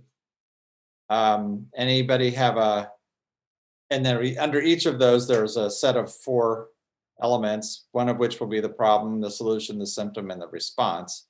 Do any of these seem to fit best for Mookie? So under approach, we have consider, reconsider, logic, and feeling. Under self-interest, we have pursuit, avoid, control, and uncontrolled. Under morality, we have faith, disbelief, conscience, and temptation. And under attitude, we have support, oppose, help, and hinder. Do any of those resonate? Would morality be his problem? You would. I would say rather more than posing it as a question to me, because I just posed that all as questions to you. Oh, okay. Well, how would you see that? As it wouldn't be his problem. That would not. The problem is down at the element level, but it might be. Oh, okay. Sorry, I thought you said the word problem, so I didn't register that correctly. Sorry. That's okay. I mean, certainly you see the self-interest versus the group when he's like in that, at least out in front of the pizzeria before it gets trashed. It's self-interest on the phone. I think you have, he has kind of a lazy attitude or a lazy approach. I mean, you can. I mean, I think all of these work really well when sort of discussing him. The question is, where do you see, what is it that seems to be driving him? Because remember, he's a steadfast character, so we're not going to see him as someone who's changing, but just someone who is driven. Self-interest. Okay, so under that has pursue, avoid, control, and uncontrolled. What seems to be, which would say you'd think if you asked Mookie what his problem is, which of those 4 might that be? Can I raise a slightly side question, because I'm also thinking in terms of right now our story form predicts that he is a start character, which means, although as a steadfast character, he's waiting for something outside of himself to start. Right. And I'm trying to not him stepping up. What's that? It's not him stepping up. It may be another way you could think of it as somebody waiting for him to step up. But yeah, it's a start. It's a start character. Well, Mookie's waiting for Sal to cough up the dough, but isn't there something a little more personal for him that I mean that's kind of why I like this better as a benchmark personally, but I mean he is full of self-interest. I mean, like, he's very opportunistic. He seems like he wants to control money, so there's control, or he wants to avoid conflict. Maybe avoid avoid responsibility. Trying to think, what is it? Well, let's look over at the overall story. Okay. See if we see here, since we've got a lot more opportunities for illustrations. So we have closure, hope, denial, and dream. So this would be what everybody thematically is speaking. Now, it's first of all, I'd say look at it as a pair of either closure and denial or hope and dream. Which of these pairs seems to be more focused thematically on in the story? I mean, you can see all of them, but it seems to be a bit more focused in one area or one pair than the other. Yes, closure and denial. Yeah, I would agree with you on that. It doesn't seem to be very hopeful or a lot of dreams. There are a lot of dreams, I mean, spoken, but there's not a whole lot of they're like a lot more about what, shutting things down and people being denied things, kept out of things. Like the denial of having someone put on the wall. Yeah, that absolutely. And then obviously closing the place down. I mean, you've got some of that. How about some of the other parts of the story? Some of the peripheral characters. Yeah, I mean, music guy. Yeah, like Tina, I guess, is in denial about what's really going to happen with Mookie, I guess. I don't know, it's kind of a stretch, really. Did someone already mention, the attempts to boycott the pizza place is kind of a form of denial. Isn't that the closure? Well, a lot of people deny wanting to support the boycott. All of the older people do, and then even the young kids are like, "I grew up on that. What are you talking about?" Yeah, it's great pizza, great slices. Right, that is a closure denial conversation. Let's close the place down. No, okay. Problem. Okay. And the music guy situation. So he was denied being able to play his music, which is right. Okay. Yeah, I mean, closure at the end of his life.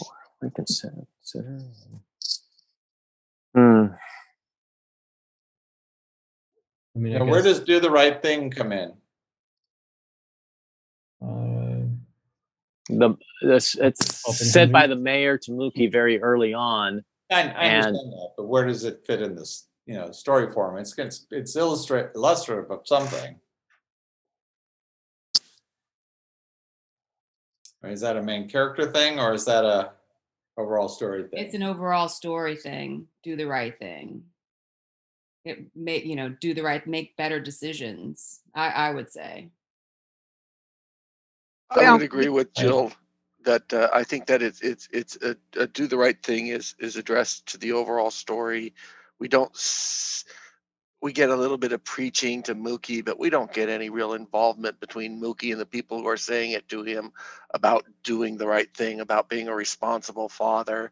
When it comes to Mookie, you get a sense of when people are telling him, go get a job, support yourself or whatever. It's just to him, it's just so much blah, blah, blah, blah, blah. And no real engagement. So, I mean, that's what conscience is. Conscience is, right? yeah.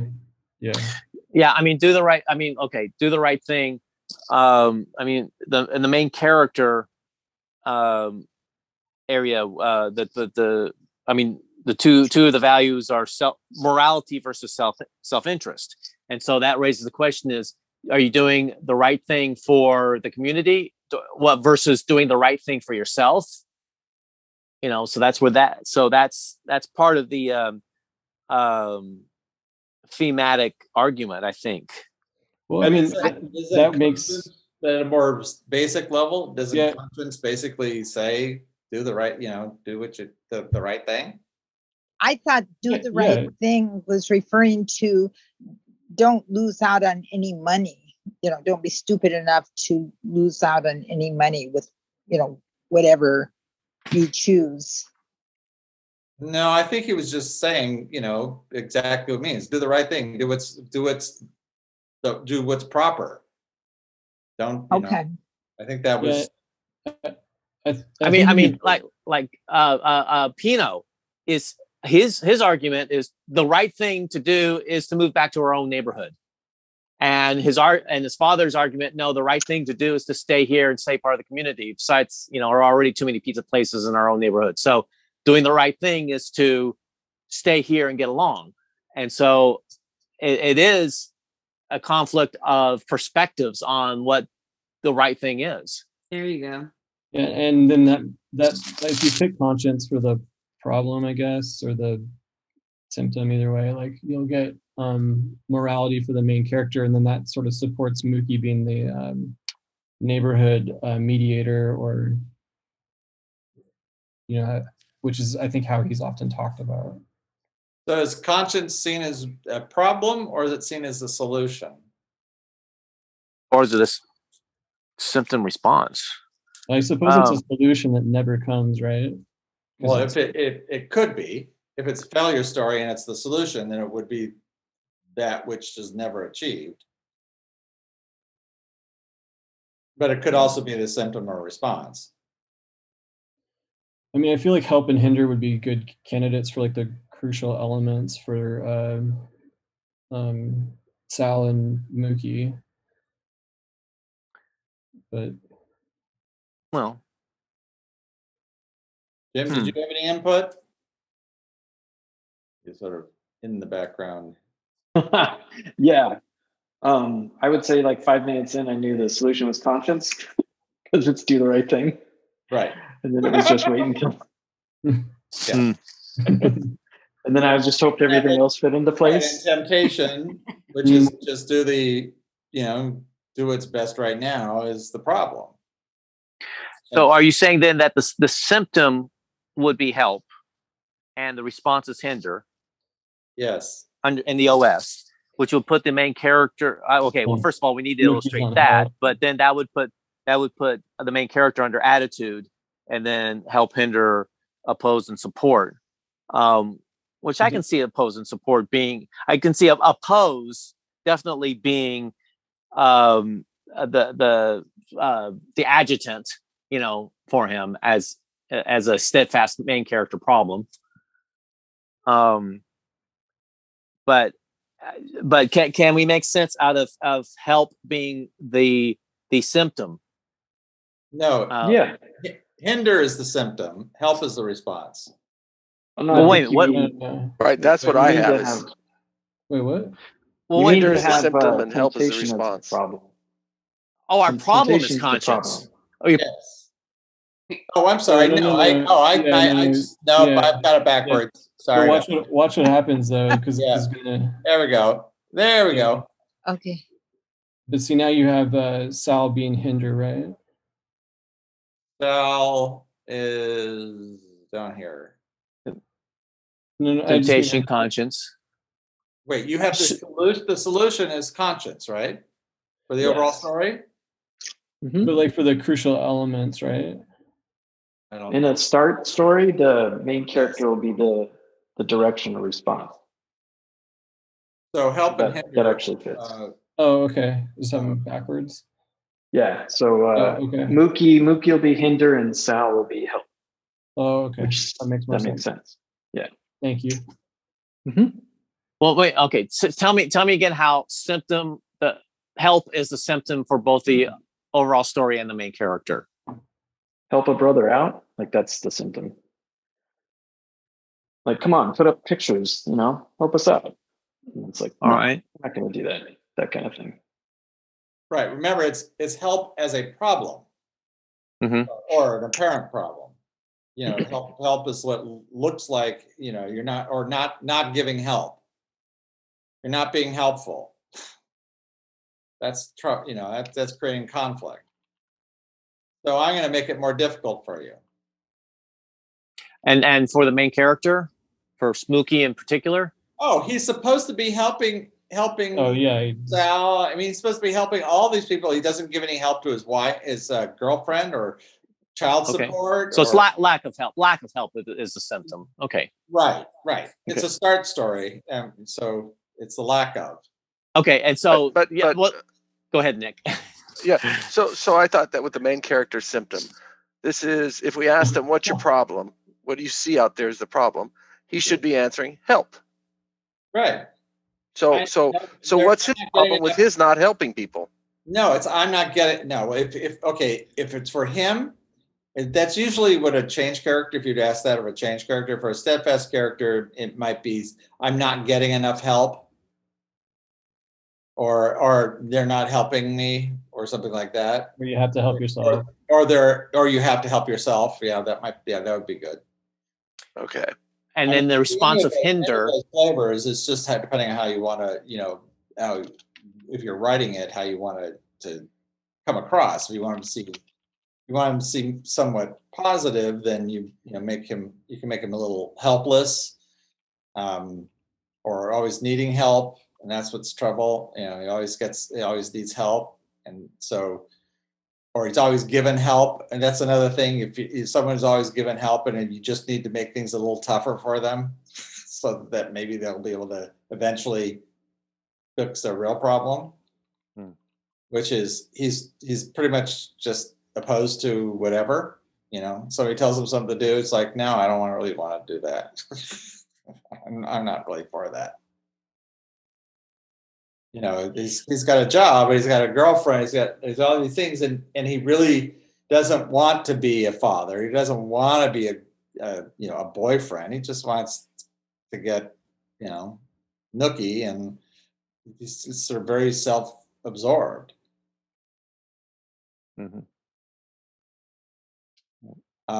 So let's just look at some of the implications of this. So the overall story, we have fixed attitude with a concern of innermost desires, which we had discussed. Issue of denial. So, and by denial, that's the refusal to admit to oneself or others a previously held view is no longer true. I think that's, you see that with Sal, thinking that, this is a vital part of the community, will always be needed here. A lot of the neighbors, it's like, we could be doing all of this on our own. Why does everybody else have to come in and open up these stores when in fact they really weren't? They weren't building Black-owned stores. It was abandoned for years, and it took an immigrant to come in to create a liquor store for the community. I mean, you just see a lot of different people denying that things are not that they're no longer true. Sal does, in fact, deny it much more so than Vito. Vito basically is seeing it how it is, although it's something that Sal doesn't want to hear, but it's sort of true. Well, Pino. Vito is actually pretty. Yeah, sorry. He's yeah. So the only thing that's bothering me about this story form is I don't see the impulsive responses anywhere. No, the benchmark ended up in contemplation, gathering information, conceiving an idea, and present. Yeah, and I mean, like, how do you explain, like, how, I mean, like, so much of this film is focused on the tension heating up, and all of the news report, or the radio is tracking it, the newspapers are tracking it. We see everybody hot and sweltering, like, where, and the hotter they get, the more. Well, again, you do see it in the Innermost Desires, and that people are starting to become a lot more. They're becoming more vocal about their feelings. What they are feeling strongly about, for and against. Jim actually makes a good suggestion. I wouldn't mind seeing this too. If you switch the driver to action, what happens?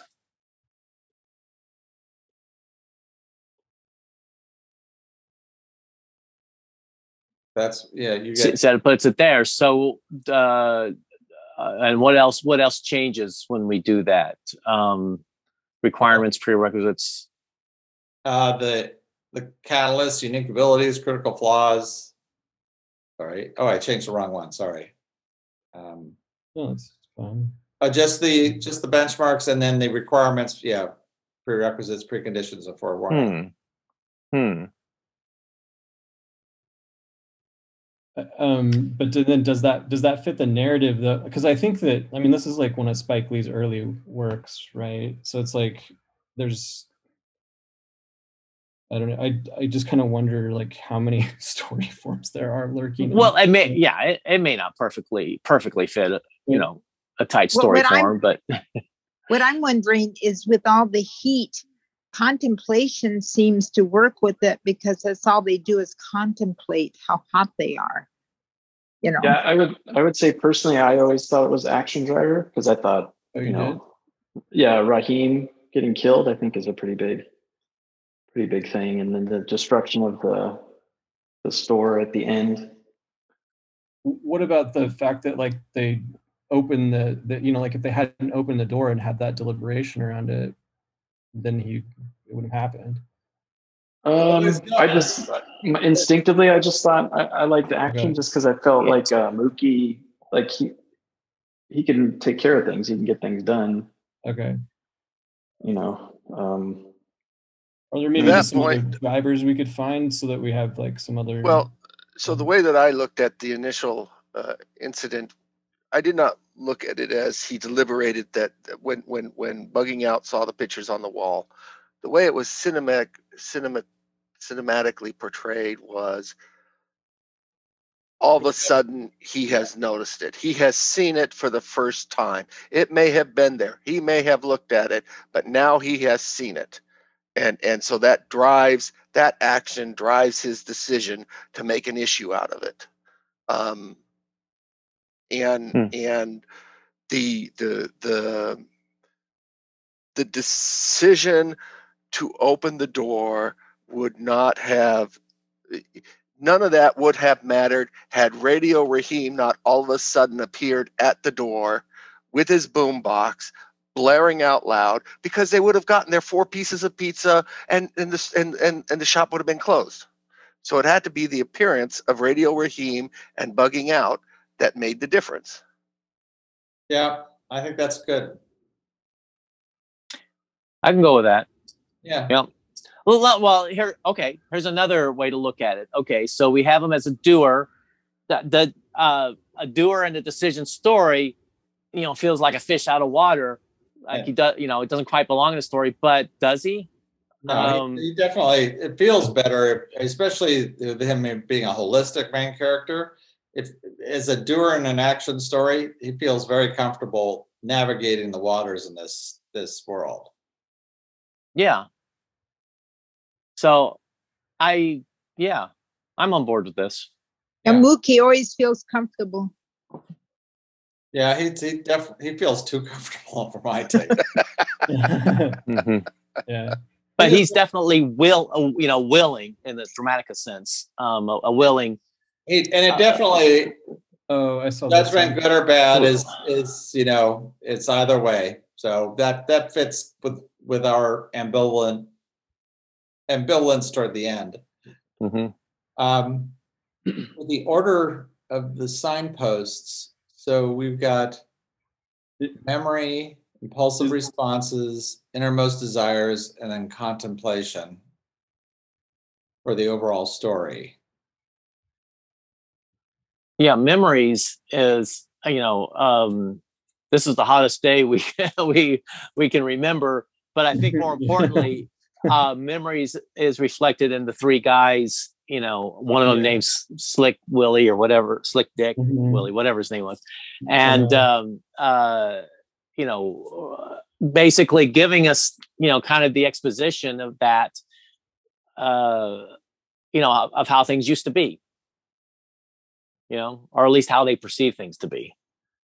Also, I think that this is early enough in the first signpost for the first interaction between the mayor and Mother Sister.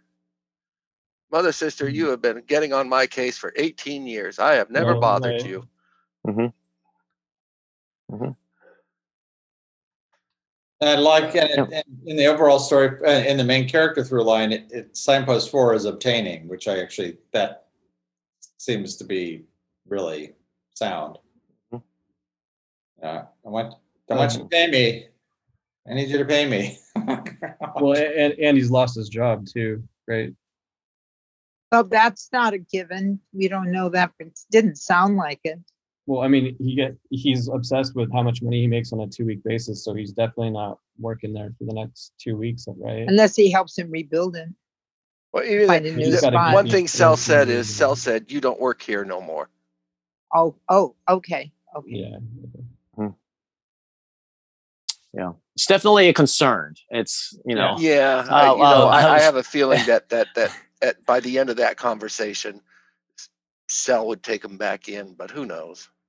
Well, it seemed that Cell's way. even going to rebuild. It sounded that way to me. That, especially when he said, "Look, I knew, you didn't suffer in this. I knew you'd get your money back from the insurance." Was just making a point for everybody. I think the conceiving an idea is really strong too for the IC at the last signpost, because it's like he's finally got the idea of the racism or the.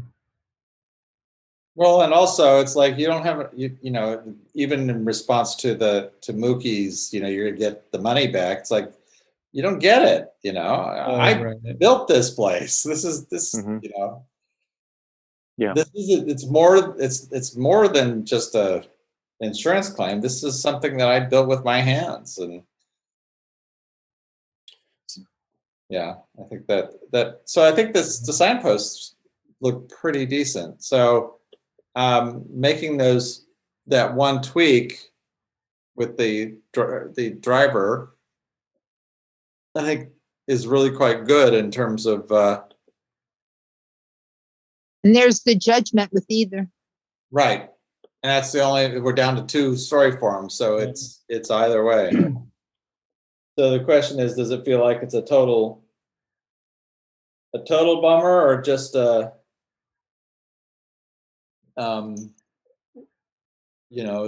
a bummer for Sal? So they all love failure good would be that that Mookie ultimately resolves his personal issues. I don't think he does. I think he's in this. I think angst wise, he's in the same place. I don't think he's really moved. I don't either. I don't even think he's grown. Yeah. I mean, my vote is for bad, but at the same time, I do think there's a certain intent on the author of a certain amount of ambivalence. So he really wants it to be either. I think he does, because otherwise he wouldn't be putting the quotes up at the end and talking about how many people are discussing the film, and Right, because Mhm. it's just as a moral judgment for what happened in the movie, as opposed to the main character angst angle. Uh, the first quote is from Martin Luther King's, basically saying violence is never the answer, never. Right. But then it's followed by the Malcolm X quote that says, well, maybe sometimes. Right. I wouldn't call it violence. I call it intelligence when it comes to self-defense. So he's giving Mixed messages. he's giving us two perspectives on the violence that had just taken place on the pizzeria. Right. One's perspective is that it's entirely unjustifiable, and then the other perspective is, well, maybe it's a little bit justifiable, and where you fall down is just based on your own personal worldview. So I would second that with Sandy. Also coming from the Black perspective, where of course no one did the right thing, so it's a bad judgment. But there's also some consideration for those who have been of the subordinate class and needed some of the violence to come up to even just bring the conversation to a head. So I would agree with the ambivalence as well. Yeah, and it certainly is timely. Boy, I was watching, it's like so timely. I can't believe it, how it's aged so well. Yeah, 32 years. So is that maybe part of our mistake too?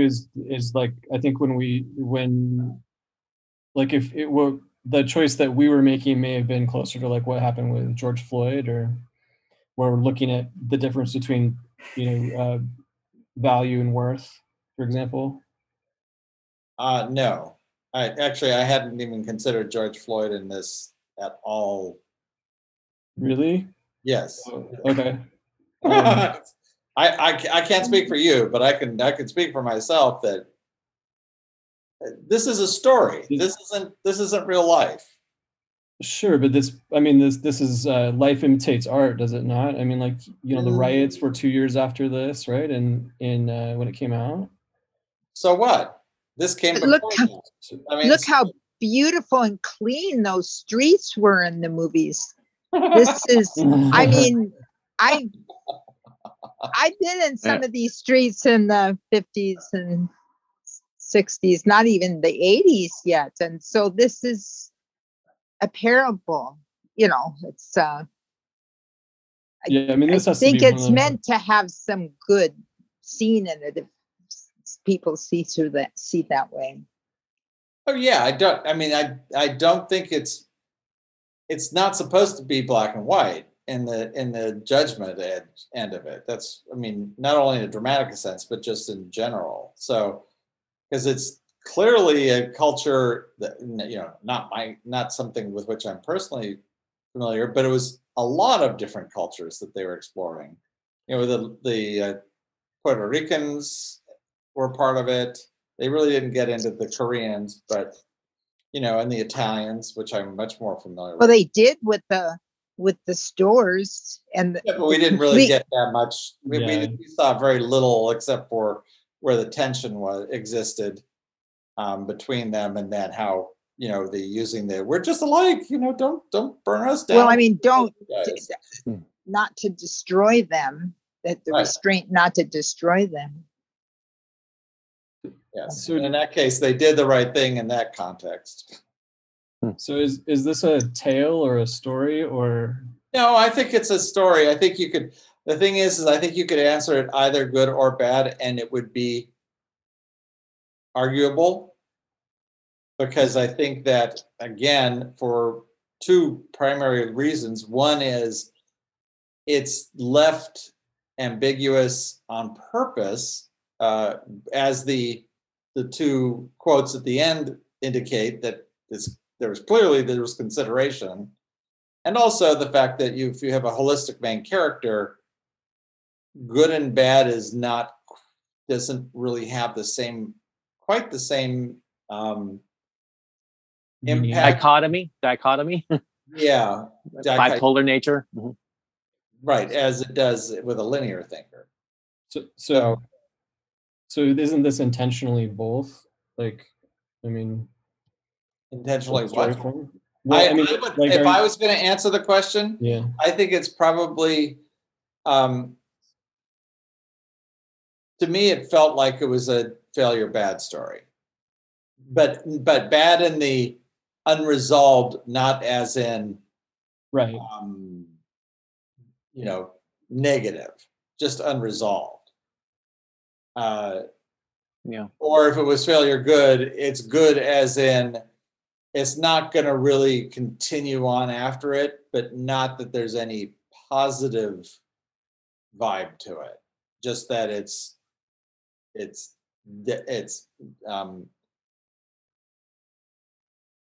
inert.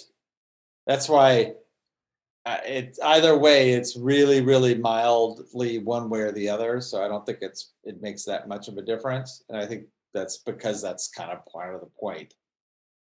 That he didn't want to. It seems he did not want to argue either way.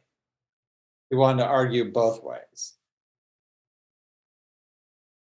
Yeah, I mean, I think you see the Malcolm and Martin. You know, Nick, do you remember he like puts a crown on Right, Martin, there's a crown on Martin Luther King, and Well, he's a king. the X on Malcolm X goes Right. over the body of Malcolm X. King has a crown. I mean, Right. that was just pretty easy. Yeah. Basically. I particularly liked the DJ's thing at the end, which I think is the question for the story. Are we going to live together? And then in parentheses, if we live together, are we going to live? Right. And it's the way he says it is, are we going to live together? Together, are we going to live? And that matches against also his initial, the alarm clock, wake up, as in like this is Spike Lee telling us all to wake up. But then he also says, wake up, and then up your wake. Well, the wakes were up one by Radio Raheem. So he plays a lot of word games there. Chris, I have a question. Would this be considered, because Judgment is somewhat nebulous, a propaganda piece, or not really, because it could go either way? Well, no, that's the nature of the propaganda. I would say it is a propaganda piece, because you would fill it in the way you think makes most sense. Right. Okay. It's propaganda because you're putting in the idea to complete it. And that's true, even though it's just this one story point that's not filled in. Yeah. But okay. It's kind of an important story point. Yeah. No, I agree. So you're saying if a story point is not filled in, then it is propaganda, or it could be? Well, okay. Yeah, technically, yes, but not in the way that most people think of it. The mind will, when it sees a pattern, it will fill in the blanks. And if you're leaving out important parts, like one of the dynamics those are usually pretty important, some more than others, or even through lines, then the audience will fill it in, assuming they will fill it in, and by doing that, they help make the argument. And of course, not everybody's going to fill it in the same way, which is why there becomes a discussion, because people are not interpreting it the same way. Okay. The one we always go back to is Thelma and Louise, where it was clearly the pieces that were missing were parts that their female audience would fill in one way, and the male audience would fill in a completely different way. And it wasn't so much of an issue for the male audience, but the female audience had a real problem with it.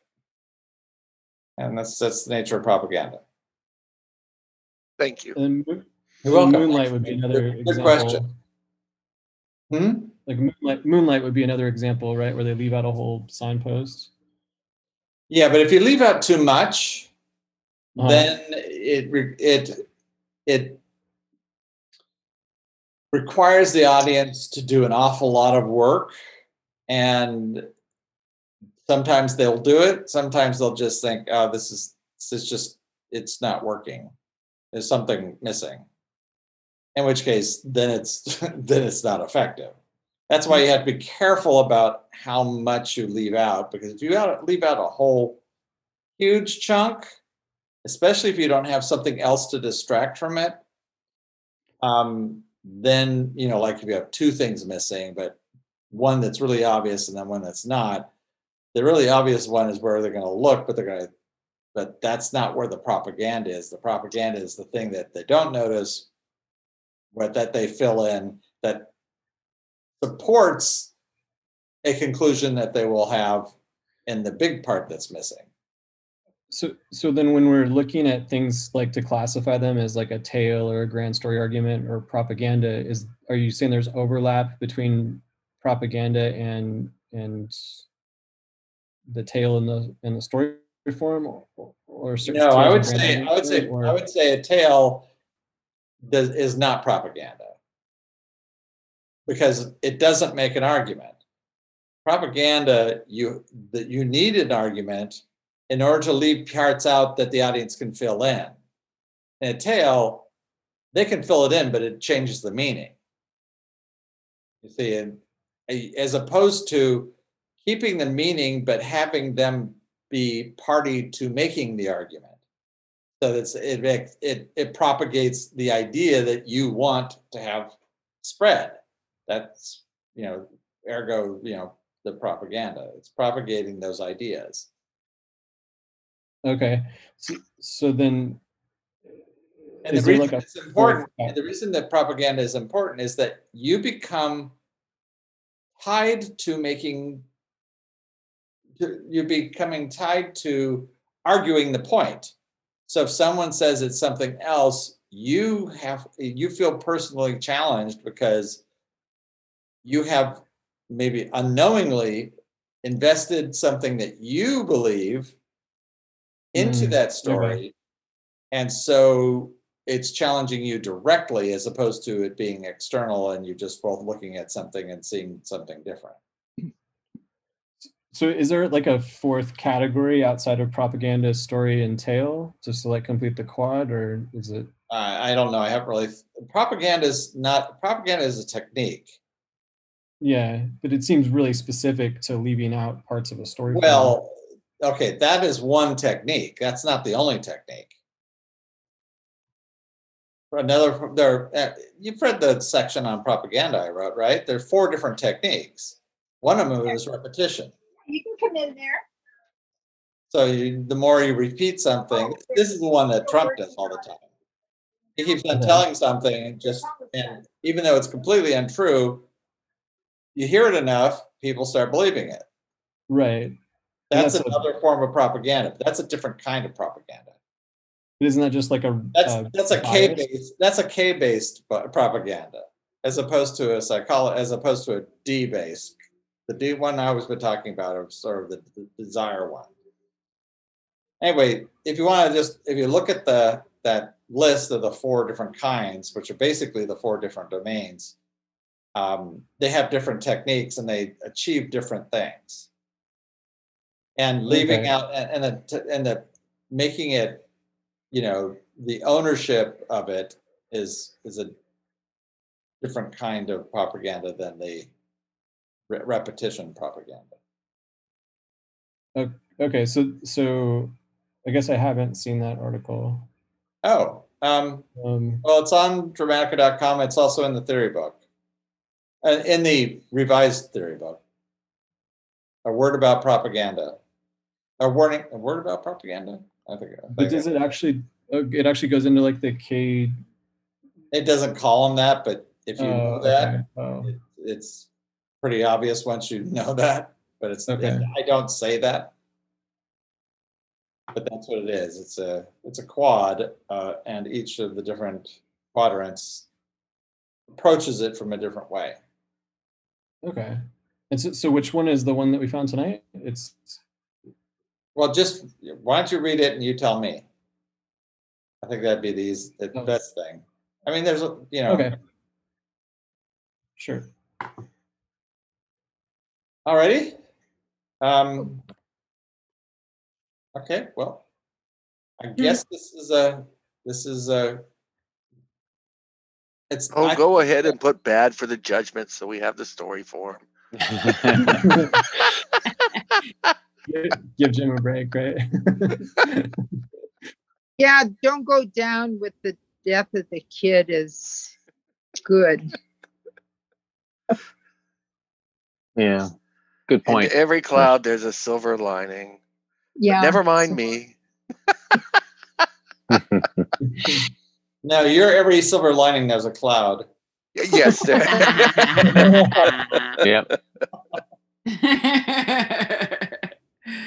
Thank you. Anyway, Chris. I do think that it is intentionally vague.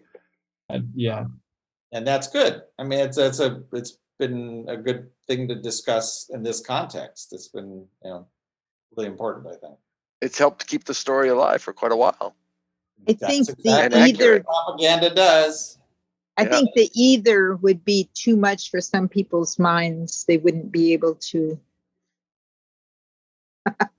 Well, right. Well, it's both, though. Yeah. Would be the way to say it. No, it's not. It's not both. It's either. I mean, it really is either, and that's why it's propaganda. It's both of them are shown after the story is over in the quotes, and what those show is that there's a paradox remaining in the story, and that's because it's an unanswered dynamic. Yeah, but isn't either for the audience, both for the author? No. Okay. Because it's neither. It's neither or either. They're both correct. It just depends on which way you're looking at it. Okay, but like neither is logically equivalent to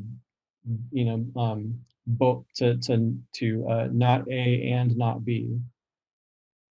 So right. So it's an absence, and when you're talking about something that requires a presence, it doesn't mean both answers.